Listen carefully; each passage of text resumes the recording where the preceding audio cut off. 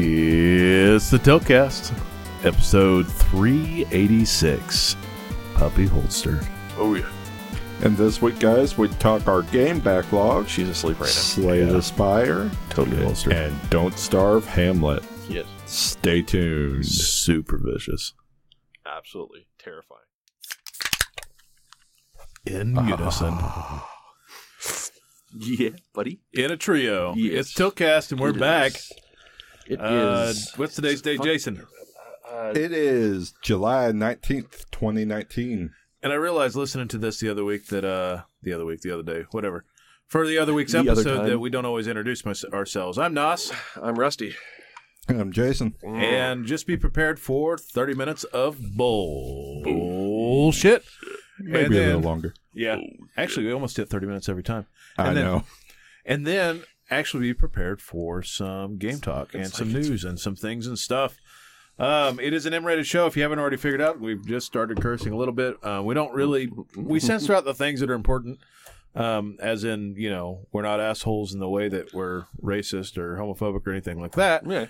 But we do not shy away from using the words fuck, cunt, shit, ass, damn, whatever. Just whatever comes to mind that is the most, the best descriptor of the situation or our excitement is going to come out. Or just because we don't fucking censor ourselves outside of our workplaces. Right. This is a release for us, so we Yes, do it this is. for free. So if you don't want to listen to it, fuck you. Go away. Be prepared. This is our outlet. It is. You fuckers are just along for the ride. So what time we get started today? 9:08. And what's today's day? Is it 9? Oh, you already said that. It was the I 19th. already said that. Okay, good. All right. Cool. Get with the program. I'm working on it. Okay. He didn't have a Google Doc, so he's lost. I did. That's exactly the case. He's like, I'm just going to repeat the first 5 minutes of this show over and over again until we figure it out. I mean, it's called improvisation. It's pretty shitty, but it You're pretty works. terrible at it. At least for that. Yeah, well, Rusty, have you been doing things and stuff this week? Well, kind of. Jeez. You guys fucking suck. I did not have a weekend last weekend. And I know. You fucking It's amazing. Because you guys basically described to me what Stranger Things was, and I binge watched all 3 fucking seasons in the weekend. It also didn't help that I told you the new Hellboy is in it. Yeah, well, so, as good as we described, or better, or yes, it's actually better. You were correct. I did not hate the kids in this show. no? I really like the kids in the show. I mean, that sounds dirty, but you know what I mean. But the Not in a white van kind of way, in a way that they're not annoying characters in a show. right. Most times, yeah. Yes, I'm not a kid person. And most of the time, the kids are annoying because they're the ones that people have to save all the time because they're making kid decisions. Right. And for whatever reason, the kids in this are smart enough to... Now, they still have their kidisms that are pretty funny. Right. But they're entertaining in all the right places. They are. But I could see the D&D thing. that was like season 1. Right. That's where all their decisions are born out of. Well, it's for all- the most it's- part.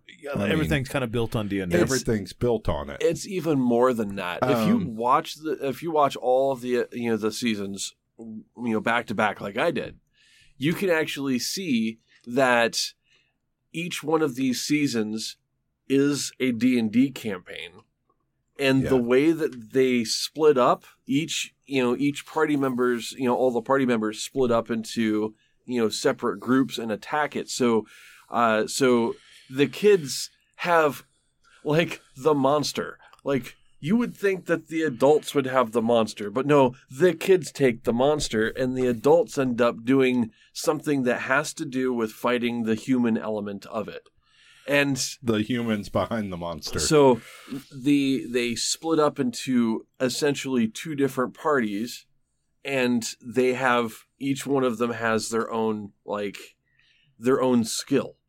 And I was looking at it from a D&D perspective, and I'm like, oh my gosh. I mean, you've got your mage, you've got your fighter, you've got your thinker, you've got on the adult side, you've got the skeptic, the person that is just like, something's not quite right, and then tries something completely off the wall random. Like the fucking word wall was perfect. Like, well, the thing that I thought was really cool though, and just kind of going through without spoiling the seasons, right? Mm-hmm.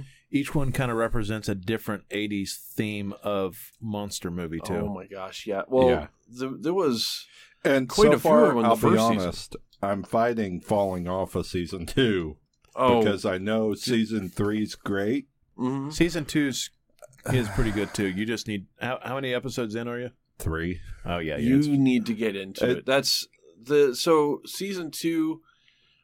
Season 2 is actually a little bit off because of the way things are building, but minor spoiler. It's because they split the party. Right. They split the party. When the band gets back together, it gets better. Oh yes. And honestly, after you get past them explaining a lot of things from season 1, which is what they do for the first part of season 2, the story makes a lot better sense, and it's pretty good. You end up with a character that you didn't think that you were going to like as a likable character. Okay. Yeah, and the characters evolve in the story. Like some of the people that I really disliked in the first season, I really like by the second and third season. Right. And they do a really good job of evolving different people in the story. Well, and I expect that from these writers. The main thing that has me struggling on season 2 so far, and why I only got through the first 3 episodes this week, is just to explain everything else, it moved away from those sci-fi horror and D&D elements that grabbed you so hard on the first season. Oh, it comes back with full fury. Yes. It's made it kind of a slog for Season 3 is excellent. But I heard Season 3 is definitely grabs you by the balls and excellent. Lots of like tearjerker moments. Lots of here's how it happened for me. Like me and Jessa were watching and got through like episode 5. Yeah, and had to sit on it for a few days. And I was like, we were gonna go see a movie or something else, and she's like, "What do you want to do?" I was like, "I want to watch Stranger Things." And so she Netflix came by and chill last night, and we finally finished it. And we didn't realize that we watched 3 episodes, or I didn't, because I kept going back, and I was like, "That was it? That was it?" No. I mean, that really felt like the last episode. That was it? There's only 8 episodes in this. Oh, this is bullshit. Right. Well, that was one of the reasons why I was able to get through it fairly quickly. That's Netflix series for you, though. Yeah. I mean, regardless, though, I mean, it's excellent, right? Oh, but yeah. Let's be fair. Most of the Netflix shows, the reason you're only getting 8 or 9 episodes in a season is because their production values are huge. Yeah, production value in season 1 was good. Season 2 is great. Season 3 is very much. Yeah. All of them are very, very high production value. Season 3 goes a little over the top as far as the production value and the CGI. They do a damn good job on that one. It's hard to not spoil it. Yeah, it is. I think it was cool as shit. Oh yeah, it's I have my thoughts. There's quite a bit of things that happen right near the end of season 3 that I just like. It's I'm mad at myself for waiting so long to jump in, and I only jumped in 6 months before you did, Rusty. Right. Well, last Christmas, basically. Shit, I only jumped into it last week. So we'll discuss some of those things maybe in a few weeks after I've finished. That'll be off podcast. Yeah. It'll be a little bit off podcast because we don't want to spoil it for those people who have not seen season 3. And I really actually did a fairly decent job of really not spoiling the whole story for myself over the last couple years that this thing has been available. Well, that's because both of us were completely writing it off as a nostalgia grab. Right. Well, I mean they accomplished that, but they just do so much more with it. There's a lot of strong writing behind that. Right. Well, it's a nostalgia grab in the sense that they had a particular setting they wanted to go for. And they just went balls deep. In the D&D element, and they were like, you know what? Let's take it to when D&D was king, and let's just go balls deep in it. There's so many references in that, in the show to, like, the early to mid 80s, like, hype of D&D on the kids side, and then, like, the adult side going, this is Satanism. Hate of it. Yeah, this is Satanism. Yeah, the sad thing is, because of my upbringing, I didn't get to play any D&D until I was in my 20s. Oh, shit. I got to play D&D fairly early on, and I learned not to come on to a troll ogress or let a troll ogress come on to me. Well, and that may be the reason that I have such a hard time. I don't RP as much as I just like to make goofy decisions. I'd probably drive you guys batshit insane. Oh well, but that's... I don't RP as much as I try to play with what the character would do, but still like just have fun with it. Well, I mean, you saw how I ran my my hunter campaign. The squad that I run with is never going to RP like seducing somebody or doing something goofy unless it's just for humor value. Here's the thing, and this is true. This is true of all tabletop games. Okay, is it great to have players who really know how to roleplay deep? Yes, but at the same time, if you're an effective storyteller, they shouldn't have to RP all that much. No, the extra RP is going to be, the extra flavor. That's the flourish. Yeah. Everything else everything else you can go down to the bare minimums and still be able to effectively tell a story.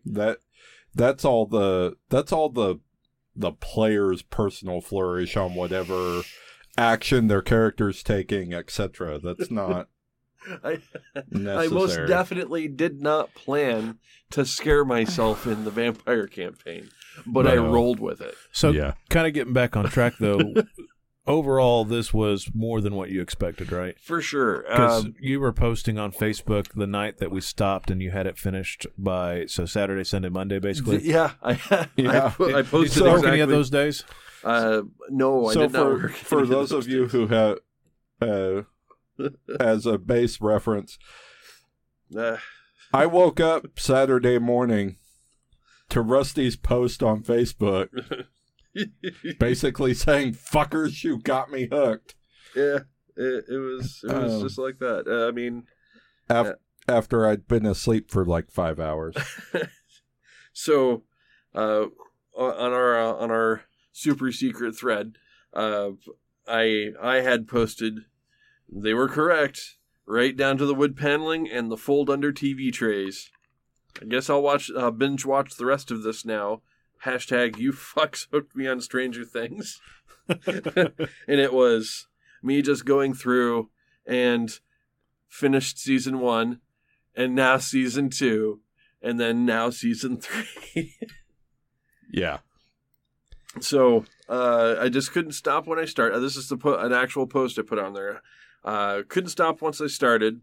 It's like they put my childhood in a blender, and what came out was a nightmare nostalgia shake with telekinetic sprinkles. It kind of is. I mean, that's a pretty accurate description. Yeah. It has a little bit of flourish to it. I would say, honestly, just everything about it's awesome, and they're going to do another season. I don't know when at this point, but they're supposed to do a season 4 and then call it quits. Season 4 is supposed to start production like spring next year, right? So like there's if you notice that there's actually like a holiday theme for each one of these. So there was Christmas. Season? Was that season 1 was Christmas? Yeah. So they had Christmas with the Christmas lights, and then. It was... Is it Halloween? Halloween, and then 4th of July, and there was a hint that was dropped in there, and they're thinking maybe Thanksgiving. is the next one. It reminds me of that stupid. Did That you ever would watch be all 4 major holidays. I mean, that's. Did you ever watch the double feature Grindhouse thing with Tarantino and no.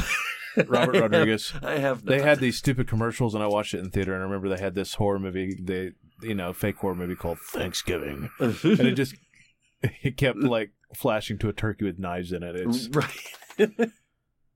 Because Halloween. Right. Yeah. If from a person who's not, who just didn't want to watch it or didn't watch it, if you haven't watched any Stranger Things, I highly recommend it. I think if you're a sci-fi or horror fan, it's especially if you're an must. 80s kid.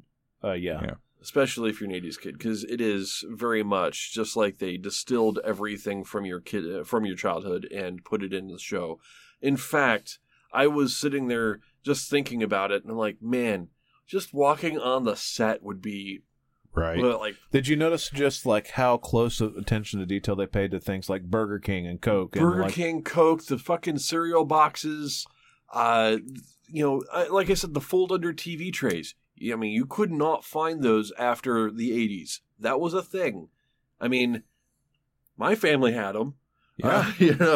Fucking TV dinners was a thing. Oh my gosh. It's just the wood paneling. I mean, like the old station wagon. The old station wagons, for sure.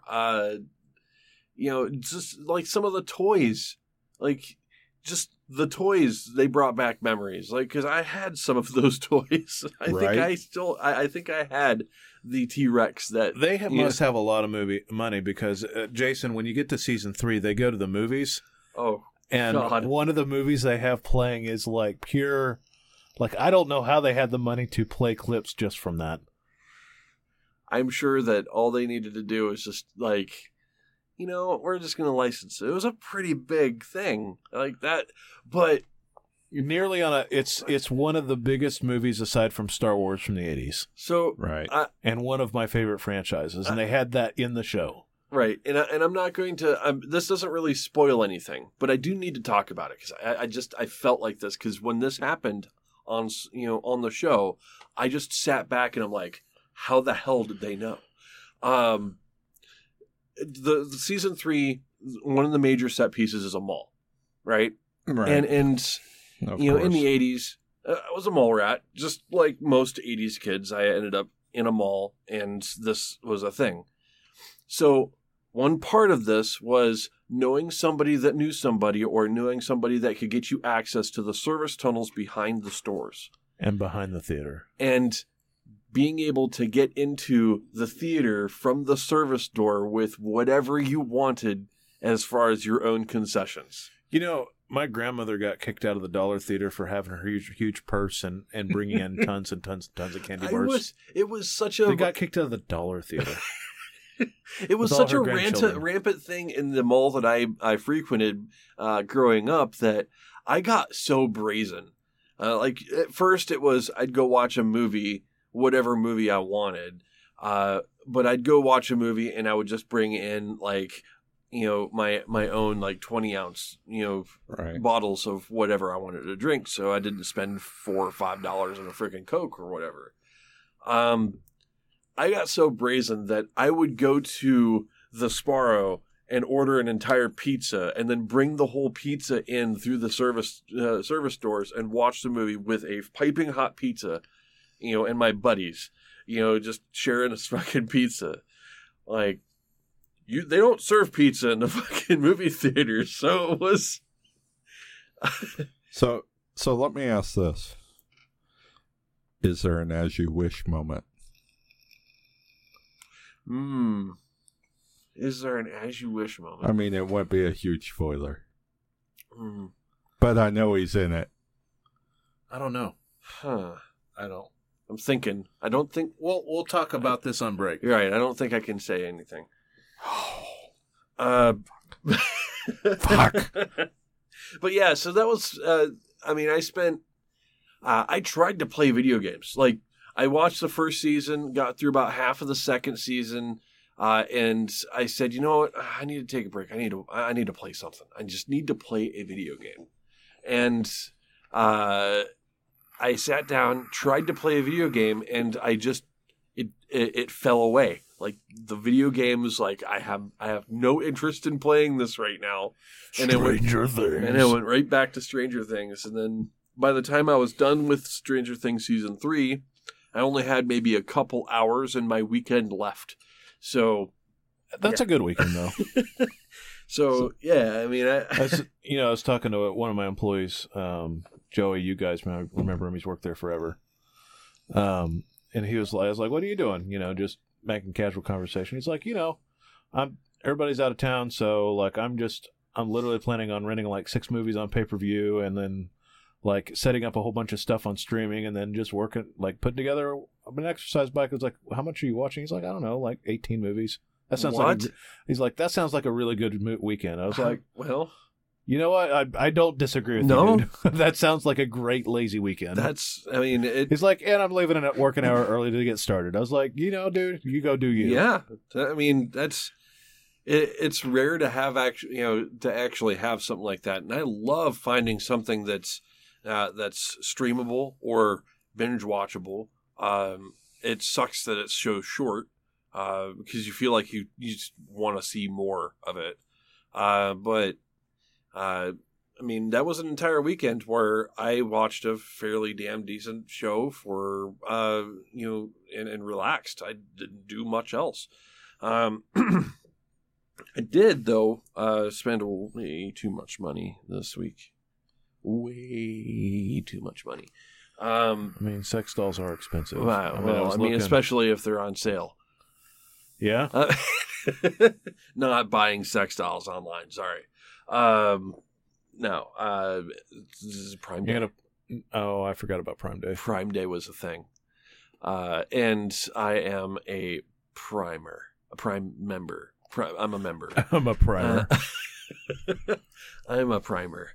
But yeah, no, I decided that it would be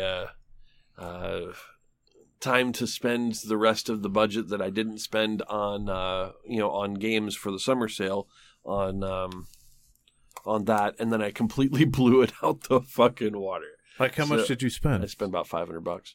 On what? Holy fuck! Fuck! I bought 2 monitors. What? So I bought 2 monitors. Yep.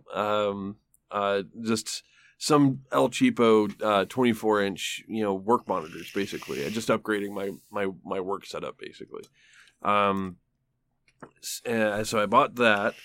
I had to buy cables to get it to hook up to the dock at work. So I got some more cables.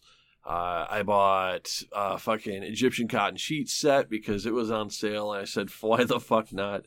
I bought an Echo Dot because I want Alexa to Alexa, turn off the lights. So you want Alexa listening while you spank it, basically.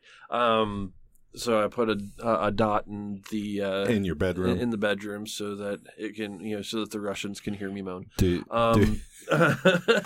Do you tell Alexa to tell you sweet, soft things while you spank it? Softly, yes.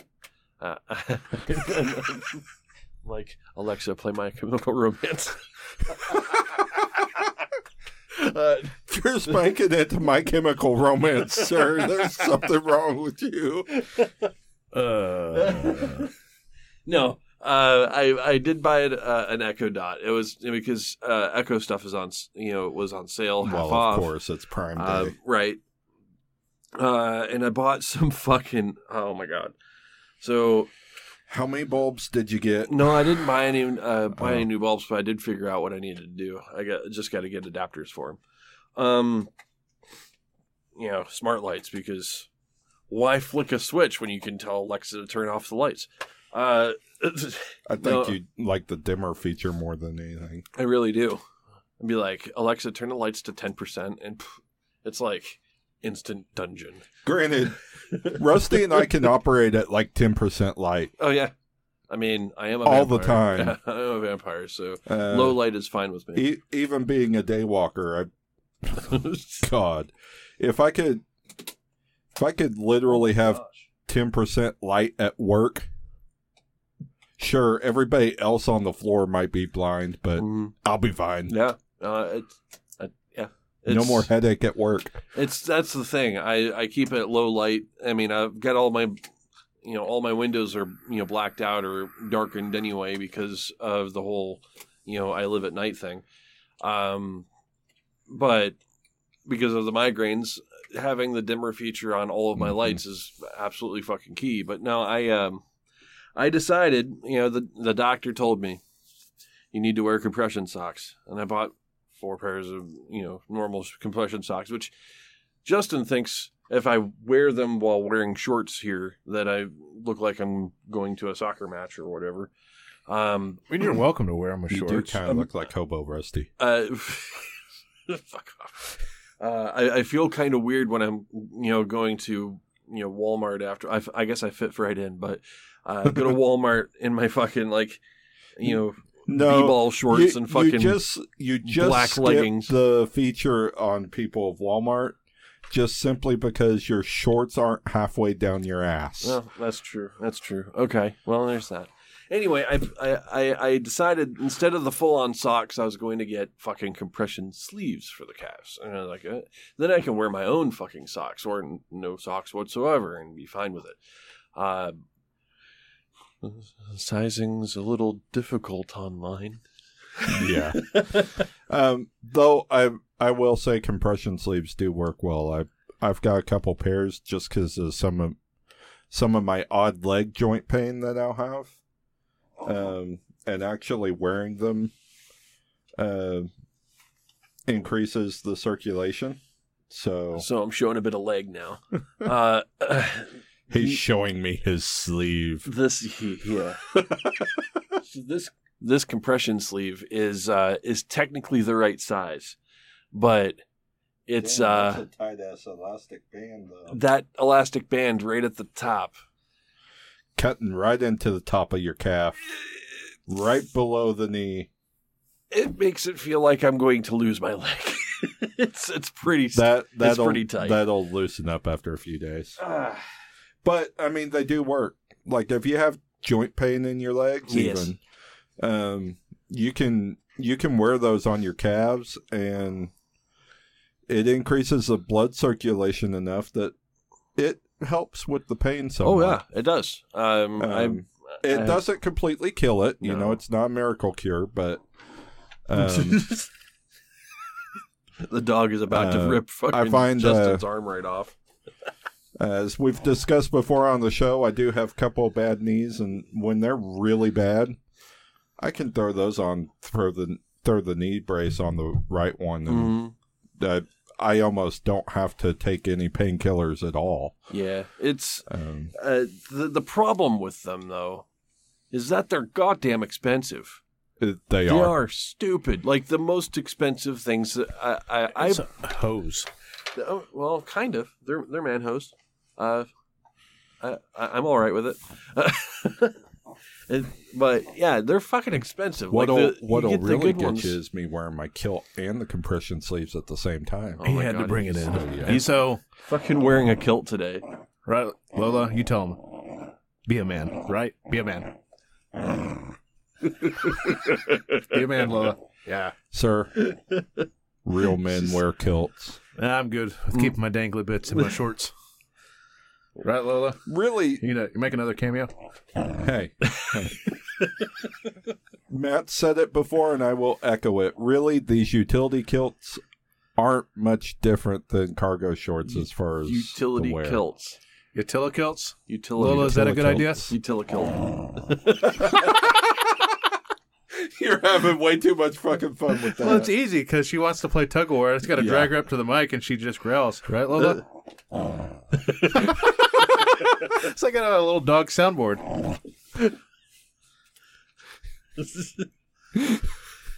Yeah, and you almost cut her chin right in your face. Oh, she's already done that today. Me and her are pretty understanding on this kind of stuff. Yeah. She's... speaking of like things to do, my buddy Jason got married, to his new wife Ruthie. So congratulations! Not this Jason, the Jason obviously. Nope. Yeah, this would be the Hulkamania Jason. So I, Yeah, Lola. I had to get ready for that. I took some time off work to see Jessa and see Jason because Jessa was here. Actually, still here now, which is nice, and will not be leaving. So there's a lot of J names around here. Yeah, I mean there are, and I have to be the odd man out. Yeah. Well, I know a lot of people that are a Jess, a Jason, a Justin. It's just Jay all over the place. Yeah, Jay all over the place. That's and great. There's me. But yeah, so I went to my buddy's. I almost said funeral. That's horrible. Oh, jeez. Well, it was a funeral in one aspect. There goes his single life. Well, and at this point, he's in love with a wonderful woman, and that was a good ceremony. And I got to hang out. Me and Trent. It's one of Trent's longtime friends too. Yeah. We're up there too. So me and Trent had a good time, and then John from Carousel's up there. He's one of the other longtime friends, and if it wasn't for Jason, I wouldn't know John and Trent and. Who else was part of the Rat Pack? But anyways. Oh, jeez. Matt and a whole bunch of other people, but that's how I know that whole group of people. So had some fun with that. Got my beard shaped. Felt really good about that. I this week obviously finished Stranger Things. Mm-hmm. Stranger Things is an amazing thing. Had some very damn good food that Jessa made, and now we made some dessert. I gave Rusty that. Pistachio mousse. Oh, God. You gonna wrangle that dog for me? Thank you. Here. Pistachio mousse. Yeah, it is. It's freaking amazing. It's like it is like a cheesecake filling, but it's it's full on keto, and it's got the same consistency as a mousse. It's really good. See, the funny part is I like pistachios. I love pistachios. I can't do stuff like pistachio ice cream or pistachio. You just don't like the flavoring. You don't like the pistachio flavoring, like the green. Yeah. You don't like the pistachio green. The I nut just don't like fun. the artificial pistachio flavoring. Period. Yeah, I didn't pay a lot of attention to my diet. It's only been the last few days that I went back full keto. We went and I've never really had Hertz donuts or really actually gotten anything other than somebody's leftovers. So me and Jessa got some Hertz donuts the other day too, which was like she got the bacon maple one. I got like the mint chocolate chip. The bacon maple's my fucking favorite. It's pretty ridiculous. So those donuts are so fucking over the top. They are. They're delicious. Was the Cocoa Puffs one is the Cocoa Puffs one is good, but I mean the bacon maple, they're generous with the bacon. Yeah, I mean there's that. And it's amazing. Yeah, well, it's more like a sausage roll, but with bacon instead. It was delicious. It reminds me of like when I'm full on keto, the people at work know about it, and then they make it a point when I'm full into fucking keto and I'm in ketosis that they go and fucking buy like 24 worth of donuts and leave them on the fucking table at work, so that they're like sitting there just fucking, to tempt you, just wafting, and then they'll leave them at night when I'm alone. I'm like, this is terrible. This is freaking horrible. And I go up to him and I'm like, why the fuck do you do this? And we're fucking with you, of course. We don't need 24 donuts. We only used like 12 donuts. That's why there's only like parts and pieces when you come in. And like, I'm throwing them out next time, fuckers. And like, as soon as you fucking make a donut made completely out of bacon, I'm all in. What? So, anyways, I mean, like, it's been a week of that, and I'll talk a little bit about gaming because I did jump into some games. Before I do that, Jason, did you do anything interesting or watch anything interesting this week? So, we did do a couple things. One, I realized just how much I dislike taking our 3 children out of the house. Because you went where? So Monday, Crystal decides she needs to try to find a one-piece swimsuit for the eldest, because the eldest is going to a church camp with a gal she used to go to church with back in back in the town she used to live in, and nice old lady, but she drags Marley wherever she can, whenever. So I'm like, fine, you guys go do that. I'll fix dinner for the littles, and we'll go about our business. Of course, Crystal and Marley go leave, and they throw an absolute fucking shit fit. Of course. So Crystal's like, I'm not leaving you like this. So here's the thing. I got these free passes to this place called Go Ballistic. Oh, no. You and the Lils can go there while no. Marley and I go for this swimsuit. Oh, no. It'll be cool. Well, that was all well and good until we realized that they were going to close 30 minutes after we left the house. So, oh, no. That's a no-go. Well, yeah. We're not going to, go there for 30 minutes. Spend free passes for 10 or 20 minutes worth of play, and then me have to sit there with them closed, waiting on Marley and Crystal. So instead, we go out to eat. Oh, God. That's even worse. We go to Smitty's Garage. Now, I like Smitty's Garage. You took the kids. It's a good burger. It's a good burger.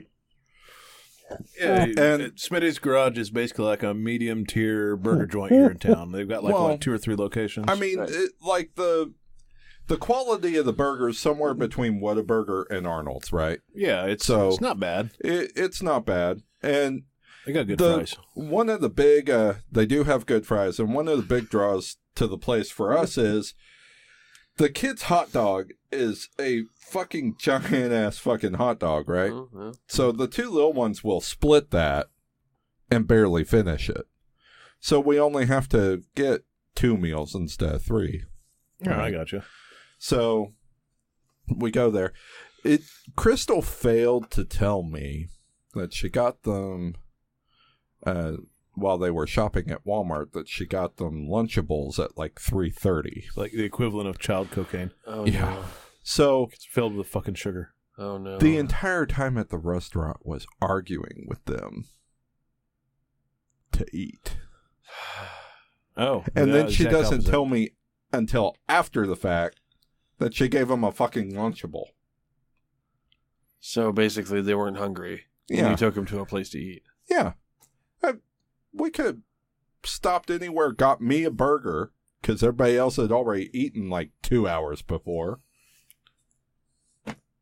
Fucking awesome. I'm so glad I don't have kids. So fine. We do that. Just to everybody else, I'll tell you that science has worked for me, and the pull-up method is not a scientific method. So it does not work. It gets you children. But the thing is, I didn't even conceive these. I know. But for all of you other folks, the pull-out method really doesn't work. No, it doesn't. At least half the time you end up with a child. Wear a sleeve. Wrap it. Double wrap it if you need to. That cuts off the circulation. Yeah, it does. Depends on what size she is. So so we get through this ordeal, and I'm like, I'm not going to give them the fucking popsicle that comes with the kids' meal. They're not going to get their fucking popsicle. That is punishment. And then I realize, shit. We're either going to have to take them into this store, which I really don't want to do, and have to chase the little fuckers around, or I'm going to have to sit in the car with them the entire time while Marley and Crystal are looking for this goddamn fucking swimsuit. So, fine. Give them the fucking popsicle. It's rewarding them for bad behavior, but fuck if I'm going to sit in the car with them have yelling. Some sugar. So, we do that. They yell anyway. Of course. An hour and a half after Crystal and Marley walk in the store, I text Crystal, I'm fucking done. You can get out here, or I leave without the 2 of you, and you can find your own fucking way home. Ooh. Oh, boy. So, of course, they buy the swimsuit. No, Crystal was, like, totally understanding. Uh-huh. By the time she got to the car, I have fucking migraine. So, there we go. All it takes is just me interacting with any human being to give me a migraine. So we without you, with the exception of you two, because you're basically so we get home. You're fine. I fucking watch an episode of Stranger Things in anger, and I pass out. Right? In anger. I'm going to angrily watch this Netflix show. The next night, Crystal's like, "Let's try this play thing again." No. I'm like, nope, done. We've already tried this. Fuck you. But then she tells me she already told the kids we were going to. Oh, that's the worst.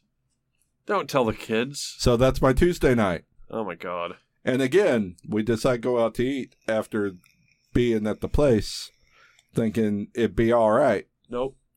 No. Nope. If it wasn't fruit or sugar, they didn't want to eat it. And we were even at fucking Mazio's, because they do the dinner buffet Tuesday nights. They won't even eat fucking pizza. There's something wrong with your children. No, you know what the problem is? They're both hitting growth spurts at the same time, so they do nothing but eat during the day, and then they don't want to fucking eat their dinner at night. So Jason ended day 2 pissed. On top of this, work was super busy both days, right? So finally Wednesday hits. Work's okay. I get home. Crystal decides to get on a movie kick.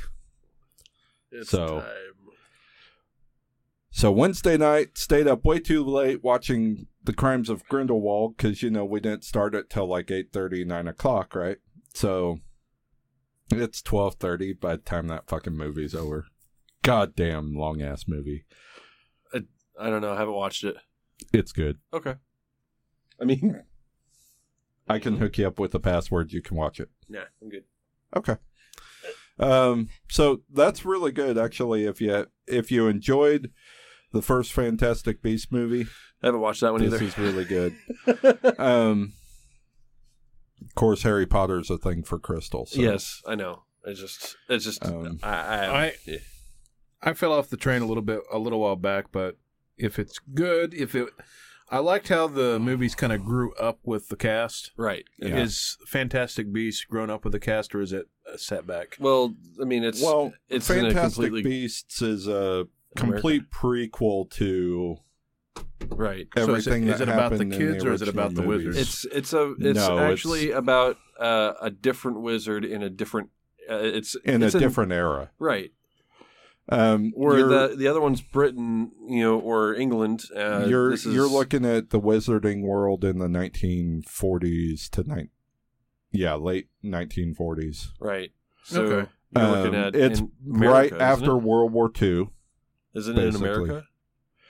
The first one is, yes. Okay, that's what I thought. Basically, it follows a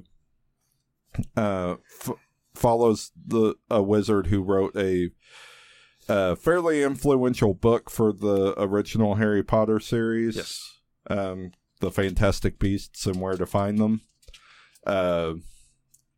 Newt Scamander. Isn't that the book that Neville Longbottom? Yep. Yeah. That's what that he pulls out. Yeah. Neville really loved the book anyway. He's down to the fucking lore now. I am. Well, I mean, you know how I am with these things. I can't forget fucking shit. Nerd. Yeah, I am. So we stayed up way too late watching that. It's a good movie. But and this one they bring in a younger Dumbledore. So So you had another actor for that role. Yeah. Yay. But then she also decided to rent Bumblebee. Bumblebee. So we watched that Thursday night, and then tonight was A Kid Who Would Be King. Wow. Okay, so okay. That movie, to be honest, it's a young adult or older kids movie. I can't say it's wholly enjoyable, but I watched the entire thing. It's kind of like you had to think about the British version of A Kid in King Arthur's Court. It's pretty much what this movie is. Yeah, that kind of, as far as like movies that you thought might be okay and then didn't end up, we ended up watching Brothers Grimm, wondering. Oh God, that's a horrible movie. And I thought based on the director's prior movies, I mean, it's the guy that directed 12 Monkeys made Brothers Grimm. Yeah. right. And then I watched that movie and I was like, what the actual fuck is going on? And it took me until halfway through the movie to understand what the fuck was going on, besides the fact that he just completely tried the weirdest fucking idea ever with putting those characters as charlatans until they have to fight a real evil. Well, and the problem there, isn't the acting. Like, Matt Damon and Heath Ledger are great in that movie. Well, that's what we saw. It was like, oh, Matt Damon and Heath Ledger, this might be all right. And then I looked at the director and it's like, oh, he directed 12 Monkeys. But the entire premise of the movie and some of the directions it goes are just fucking shit. Yeah, we got to a point where we're like, well, I'm not really invested in it, but we just feel like we need to get through it, right? It's like playing a bad game and then just getting most of the way through, and it's like, well, I might as well finish it. Well, I mean... And then we didn't realize there was another 40 minutes left. It's kind of like watching the Van Helsing movie that... and I also watched... We immediately followed that up with Polar because we needed some kind of refreshment. She's like, I watched this... But I think I was kind of sleepy, so let's just rewatch it. And I was like, that sounds like a great palate cleanse. And we watched it, and I was like, well, that was a little bit of murder porn, but it definitely was a palate cleanse. That's for damn sure. Right. And you're right. It's kind of like John Wick, but John Wick with way less villains, but way more hard to kill villains. Right. It's pretty over the top. It's he's a badass. The main character in Polar is a badass. He is a badass. Now, it's just he's supposed to be. Yeah, I think that I think it's a high quality B movie. It's exactly what I thought. Yeah, a very high quality B movie. It's like, okay, if John Wick was a B movie, this would be it. Basically. And John Wick is, I think maybe the initial idea was kind of B movie, and then it just kind of blew up. Well, I mean, you can't have that kind of death count on a movie and not turn it into something greater. John Wick is really also how good that movie is really a result of more how the way they shot the film, than necessarily the script or the context. We don't see a whole lot of movies that have that kind of action in it anymore. It is, everything goes off of a very similar formula for most movies, and this movie does not have. It didn't have a formula per se. It was just this is the premise. We're going to have somebody fucking like Jason walk fucking crazy with guns in both hands and make him a badass, but make him a relatable badass. Right. And then, the puppy thing at the beginning. Right. Well, I was like, I'm sorry. I like puppies. I like puppies. If I had the skill set that he did and somebody came in, beat me the fuck up and killed my dog in front of me, you bet your fucking ass I'd be using that skill set. Well, especially if my puppy is especially if knew those people were seriously connected to the underworld that you used to work for. Oh yeah, you knew the person, and then but they didn't know you. That was So, but that one's all about the magic of the cinematography and the fact that it's not over the top action. It's not. No, it's just brutal. It's brutal. Yeah. It's not. It's not over. It's not like Bruce Lee movie, and it's not over stylized either. It's just well shot, well choreographed action. And he's just so. And Keanu Reeves took the Neo character from Matrix 2 and kind of dialed it up to 11, and just became even more of a badass. It's less kung fu and more just honest badassery. Yeah. It's not comic book stylized. It's literally just efficient killing.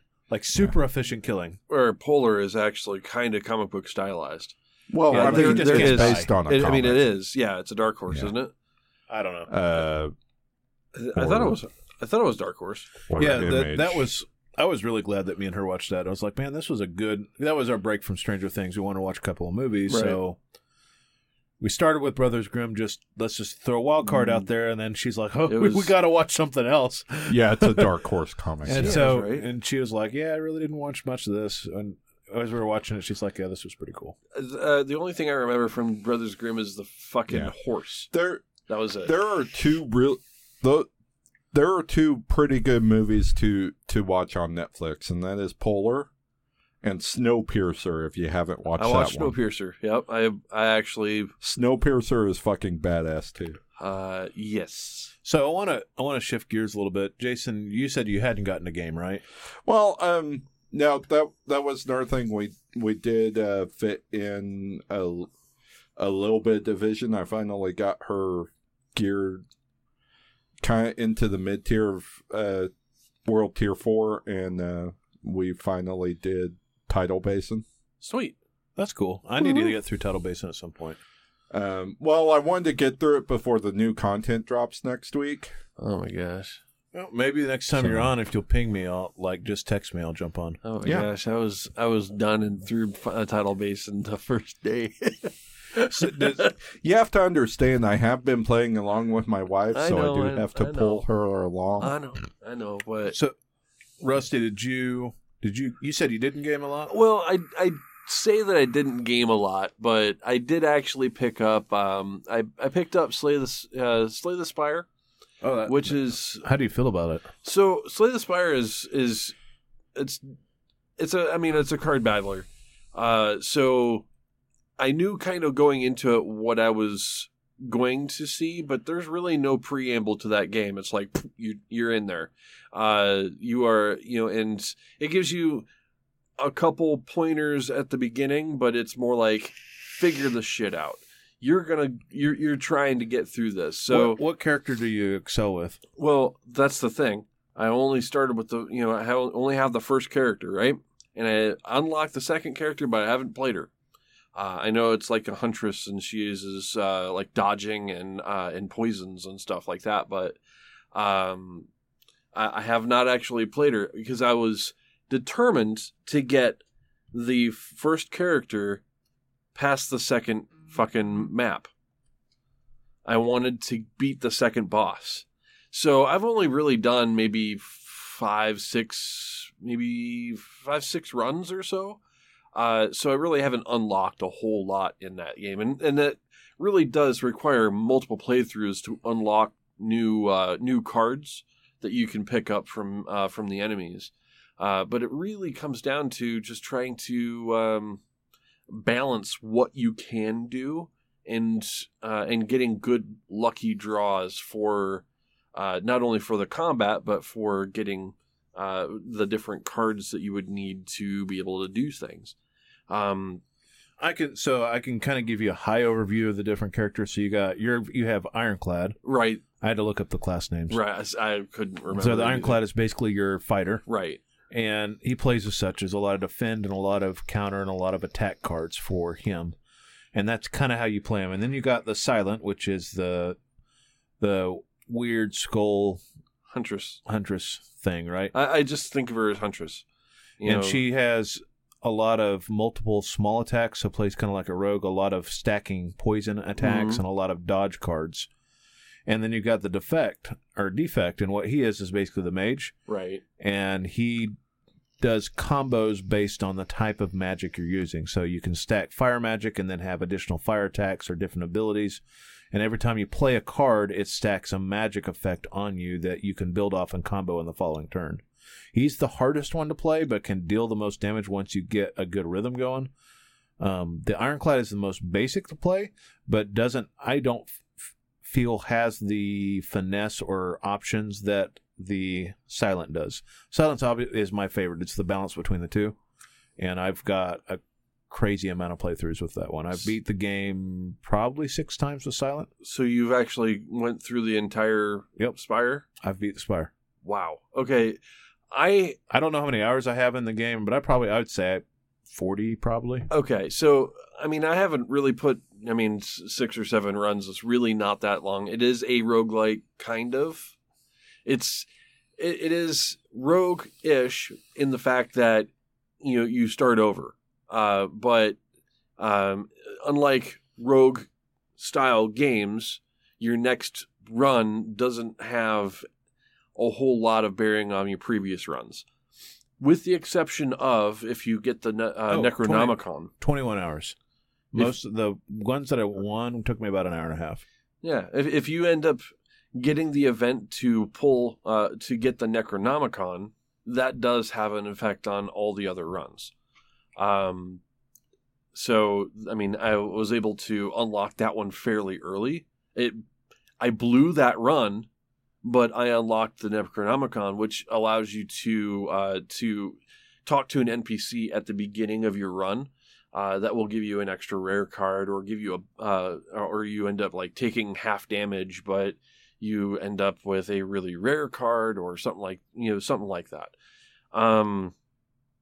So there is some effects on later runs, but it's not like Rogue Legacy style where you go and do a run just for gold and then you just you spend the gold. The key to that game is figuring out what kind of, because every character kind of has a different way to play based on the type of cards you get. Right. And it's as you get cards, so like I'll give you an example. It's like if I get a couple of poison cards or things that deal with poison damage, I'll start building my deck, because every battle you win, you end up getting extra cards. Right. You have that option, right? And so when you grab cards, then I start grabbing cards that deal with poison effects, so that I can build on that poison. I don't deal, and then I've got stuff that's like stacking damage, or I've got stuff like there's a Shiv build for the Silent. So I get cards that give me extra Shivs, and a Shiv is like a card that does 3 damage, but it's just discarded. So you pull a card, and then you get 3 cards. Or I've gotten builds with that where you pull a card, and it's almost like an infinite loop of getting more cards, so that you have these massive hits with like 15 cards on a character. So it's kind of interesting when you, like I said, I feel like the Silent's the most versatile build, where you start picking up a couple of cards and you're like, oh, this is going to be a Shiv build game, so that's what I'm going to build around. Oh, this is going to be a poison build game, that's what I'm going to build around. Right. And that's how I've played it. But yeah, I've beat it a few times, and I've had fun every single time I've played it, and it's almost fell into that comfort food category game for me at this point, because I'm glad you talked about it. Like, I might play it tonight. Like, it's just, it hits ADD so well. It is one of those where you can play a run and be done with it if you wanted to. You don't have to do multiple runs. You're not really overly invested in in it outside of the game that you're playing, and it's because it's a card battler. It will sit there and let you think about shit. So there's really no need to pause it, because you just it's a perfect Lola game. Right, exactly. But I played it before I got Lola. The thing I find that the Ironclad does not have, he gets so wrecked by the fucking bosses, like just absolutely destroyed. Like, some of the fucking bosses will do like 30 or 40 fucking damage when you only have 80 hit points. If you're fucking if you are unlucky and don't get anything that boosts your maximum HP. Yeah, you gotta build a lot of defense on him. You have to actually have a bunch of fucking defense. But some of the characters, the bosses, and some of the monsters that you fight, they will build up their strength so much that if you don't kill them quickly, they'll just overpower you. Right. So it's a balance with him, and I find that it's more hectic than anything. So maybe I'll play the Silent and see if the Silent fits my playstyle a little bit better. I might actually play the Mage. Fuck, I don't know. All I have to do is just run once with the Silent to unlock the Mage, right? So I'm still kind of playing around with that. It's kind of the I don't have a whole lot of time to invest in a game, type game. I've got like an hour to play. I'll play fucking a round of, Slay the Spire. So I played a little bit of that. And yeah, it's enjoyable. But recently I have got a lot of games that are on the plate. I just either need to get back into them or need to invest time into them. Like, Satisfactory is going to require fucking extra hours, like a lot of extra hours, because just building things in that game takes time. So I said, yeah, I don't have a lot of time this weekend, so Satisfactory's out for right now. BattleTech is still there, and I'm still playing that. But it would take at least another 45 minutes to an hour to do just one battle, and you want to do more than one because BattleTech is really fucking good. So I was like, fuck it, I don't know. And I just played through Starbound again, and I was like, I've got this action itch. Like, I don't want to really play a strategy game when I've got an action itch. I just want to, like, beat shit up, you know? So I hit the randomizer on my fucking Steam library, and Nier Automata came up. And I said, you know what? I really have not gone back to this game since the fucking game released. You know? I said it a long time ago, a couple years ago, that it was one of the games I wish I had finished. Now it's time. So I loaded it up and I installed the FAR mod, which is which fixes the frame rate on on PC, because you have it on PlayStation. Yeah, I have it on PS4. Right. So on PC, the port is terrible. Oh my god, the fucking PC port is just fucking terrible. You cannot alt tab it. When you're playing that game, you cannot alt tab that game, because as soon as you do, it turns into a little tiny box on your screen, and you have to kind of look real close at it so that you can get to a safe point, save it, and quit, because the only way to fix it is to reload the game completely. That's crazy. It's fucking dumb. That and the frame rate for cutscenes, and there's a lot of cutscenes in that game. The frame rate for cutscenes is like 20 frames a second. That's bullshit too. I mean, the gameplay runs great at like 60 to 120. Anywhere in between there, but it's fucking smooth. The cutscenes go down to 20 frames per second. So the FAR mod fixes that. So I've got that on there, and it's all right. But I'm determined to actually get through at least a couple of the endings, because I know there's like fucking a handful. I like the game. I think I played through it twice, and then I was just like, okay, I'm good. Yeah, it's just I have not actually completed the game. And say Carousel John, I think played through it like 9 times. And you can play through it multiple times and see different endings, or see the story in a couple different ways. And I think there's Start side, didn't that have like 12 endings or more? Well, when you play through it the first time, you're playing through it with one set of one idea of what's going on, and then the next playthroughs expand on that and reveal things that were kind of hidden from previous playthroughs, and that's where you end up with the different endings, because you end up going down a deeper path in the story and see more of what's going on. So it really does command multiple playthroughs to see the full story. But I haven't even done that. I mean, I had one ending where you can get an ending by uninstalling the OS chip, essentially killing yourself. So I had that one ending, and that was it. So I'm gonna play through that, I think, and maybe I'm looking forward to going back to Satisfactory. I just need to have time for it. But there isn't a whole lot of games that's on the radar. I'm looking for maybe another VR title that I want to play, and those are few and far between nowadays. I was going to say, I played something I haven't played in a while, quite a bit this weekend. I jumped into Don't Starve Hamlet, because that's been released in the last couple of months. I noticed that you were playing Don't Starve. Yeah, so. But when you see me, you just see me playing Don't Starve. You don't know what I'm playing. Exactly. It just says Don't Starve. Because you got the base game, you've got Reign of Giants, Shipwrecked, and now Hamlet. And Hamlet is fundamentally changed the game. So if you like Don't Starve, Hamlet's hard as fuck. Hamlet is super fucking hard, and I'll tell you the main difference. So, like in the base game, trying to decide how I want to describe this. I'm not going to go into intricate detail, but basically in the base game, your base resources are sticks, grass, and flint, and flint's just sitting on the ground, and then you can get a pickaxe really early, which means that you can break a few rocks, get some gold, get your science machine, get up in crafting, and then find the stone, the resurrection stone, or get nightmare fuel so that you can resurrect yourself and not die.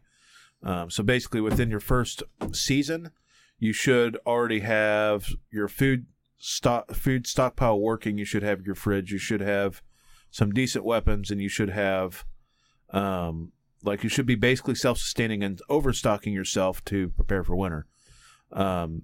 In Base Don't Starve, I feel very comfortable with Base Don't Starve, with a game that I've gotten all the way up to 139 days at this point. Survived it, and then I died from something really stupid, like twice.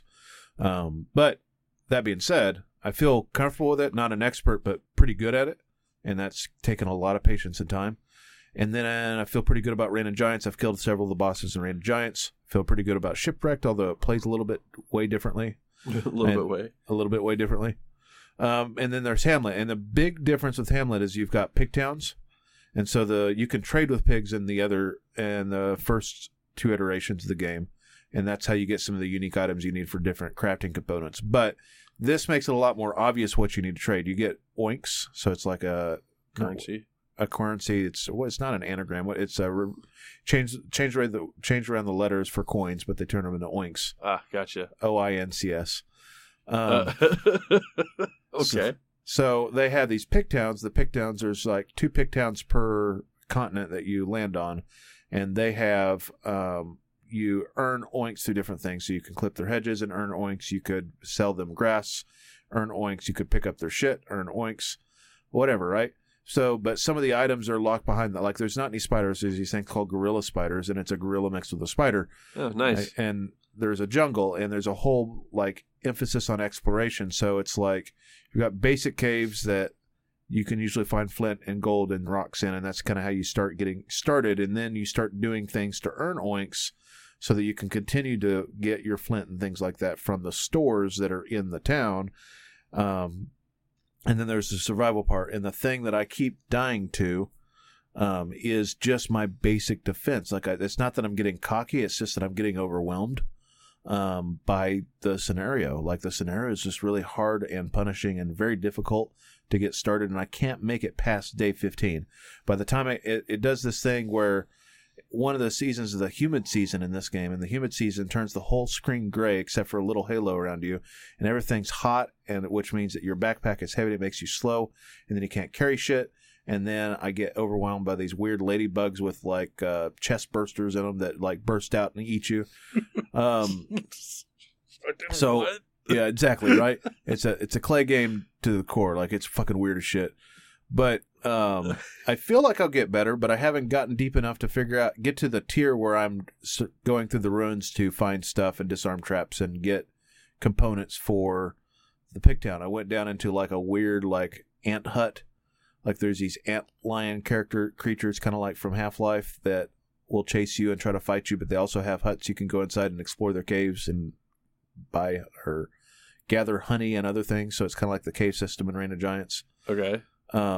But it's just, it's still hard for me because I don't quite understand all the mechanics, and I don't understand the build order, which is what I really understand from all 3 other games, right?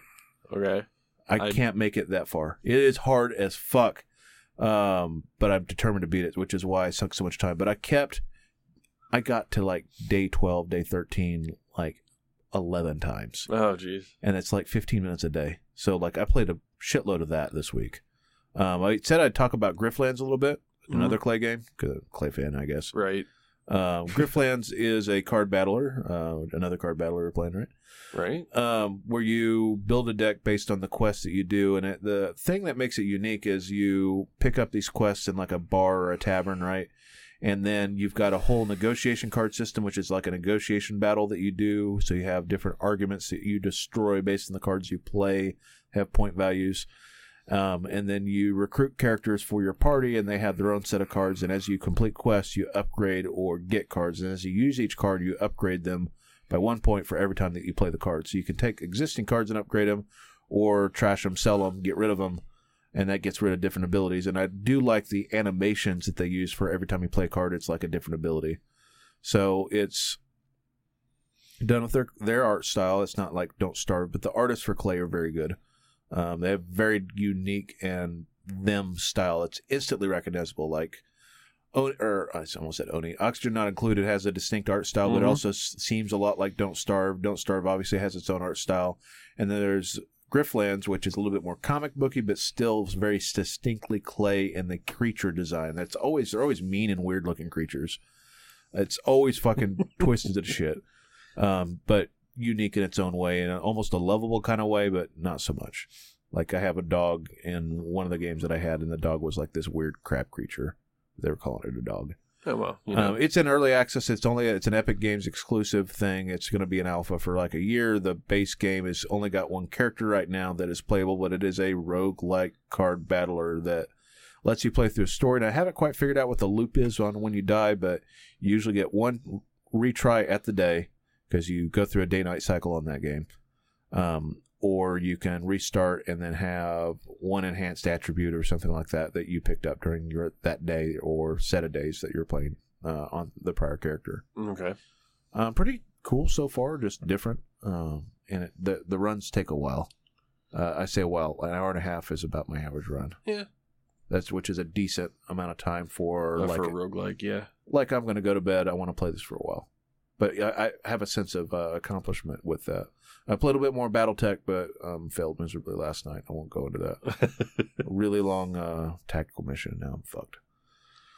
So, we did obviously talk about game. We have talked about game. We've talked about things from our backlog as well as new stuff. Yeah. I've got a lot of backlog stuff. There is... I don't know if there's a whole lot coming out soon-ish. I know there's one game I'm going to be picking up, and I've been kind of playing around with picking up Bloodstained, which might be a thing after I beat Automata, because if I still have that itch, Bloodstained would definitely fit that. It's just kind of have a bit of buyer's remorse from all of the Amazon shit that I bought this week, so I was like, yeah, maybe I shouldn't buy a new game. That's a thing, but I was going to bring it up in the news section, but I got to talk about this. I remember right when you got your PSVR, you sat me down and you said, you've got to play this game. Yeah, I remember which game that was. That would have been Tetris Effect. Tetris Effect. And I said, man, this is great, but I'm not picking up a PSVR just to be able to play this game.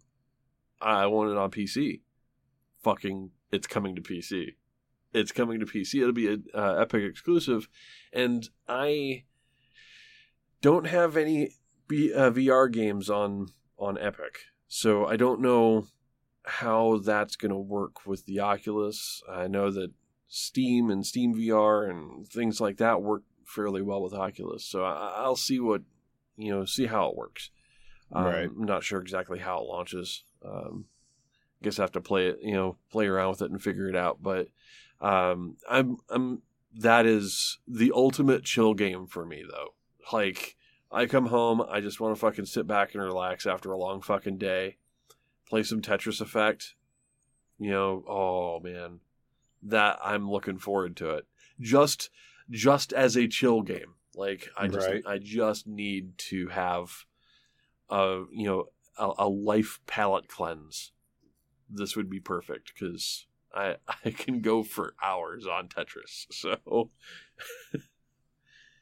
well, do we want to take a quick break and then come back? Yeah, we'll be right back. All right.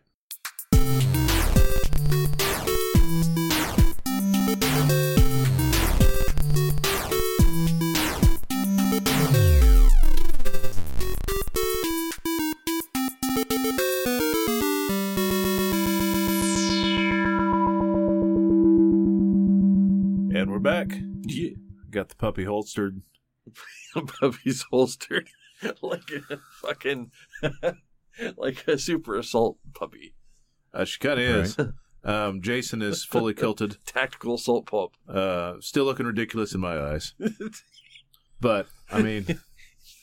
It's not a skirt. It basically looks like a skirt. It kind of does. Like, if you just see Jason from, like, the waist down, it just looks like a girl with ugly legs.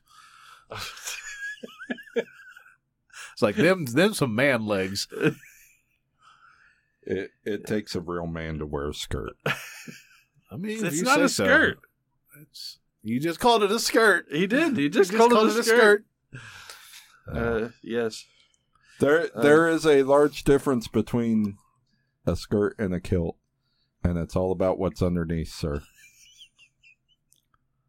I really don't want to go down this road. I might actually border on the actual inappropriate if I go down this road, so I'm going to move along and say, no.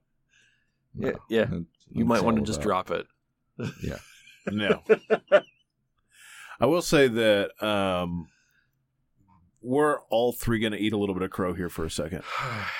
So we've been giving Netflix shit about even doing anything with Witcher over the last few months. Yep. And then we finally saw Henry Cavill actually doing in scenes as the Witcher in the trailer, and seeing scenes from the Witcher, and seeing sword styles, and seeing the fucking black eyes, and seeing the trailer. It looks fucking great. And then, did you do any reading as to what the direction they're taking it? The outside of just they're not taking, or they're not having one big bad. They're just going to have, Geralt doing Witcher shit. And which is there's comments from one of the people that worked on the show and a couple of interviews, and in one of those interviews they're talking about how they have inserted way more monsters than they expected to be able to do this. This will be a series like a world building story. And the way that they said it is that, so in the novels, we had a series of short stories, essentially, that kind of told the story of the world before they told the story of the novel. So you're going to get a lot of those short stories, which means that maybe they think that it's going to be successful enough to do something more. And it looks very, very high fantasy. Oh, yeah. In all the best ways. Oh, yeah. And Superman does a pretty damn good Witcher. I haven't heard him speak any lines, for the most part. He was in there. You did not enough to really judge, but I haven't. But the face actually looks pretty good. I'd like to see how he rocks a beard, but beyond that, I mean, they can make a beard on anybody. Well, true. Almost anybody. Even you. I mean, with Hollywood magic, Rusty, you could have a beard. Oh, I need some of that Hollywood magic now. Rogaine to the face. To the face. Fucking Rogaine it. Splat. No, when when we saw the initial reveal of Geralt, the memes were flying. Oh my god! Like walking out of the dark and basically just getting a mugshot, essentially. There wasn't a whole lot to go on there, but I could say that it looked off. It looked, and now I know why it looked off. He was too clean in that shot. That's all it was. Way too clean for being Geralt. Geralt is in the shit almost literally every fucking time he gets out.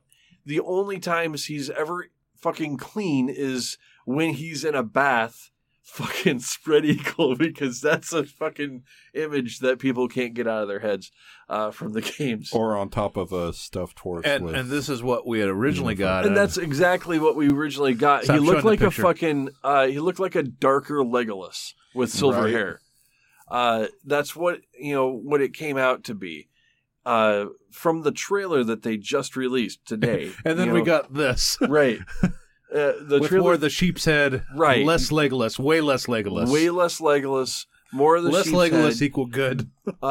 He was grittier, he was dirtier. He was in the shit, just like fucking what you expect from Geralt, right. And what you saw in the games, because that's really the only other image that you can kind of go off of. But he was always dirty. He was always fucking like. Trudging around fucking swamps and shit like that. He was never a clean dude, The only time he ever really cleaned up was when he was meeting nobility, you know? And now that's the cleanest shot we got of him, which is not clean. That is what you want to see from a Witcher. Like that is... He doesn't look like a L'Oreal commercial for old men. Yes. It was, I mean, the original picture that we saw was really flat. I think it was just a really flat image with a really bad wig. Right. It was really... It was just like, can this guy's face fit in gray? Right. So for me, Geralt of Rivia needs to have two things right about him. You know, his shoulder up image needs to be fucking spot on for it to actually work. Yeah. And the second thing has to be his vocal, his ability to, kind of like that.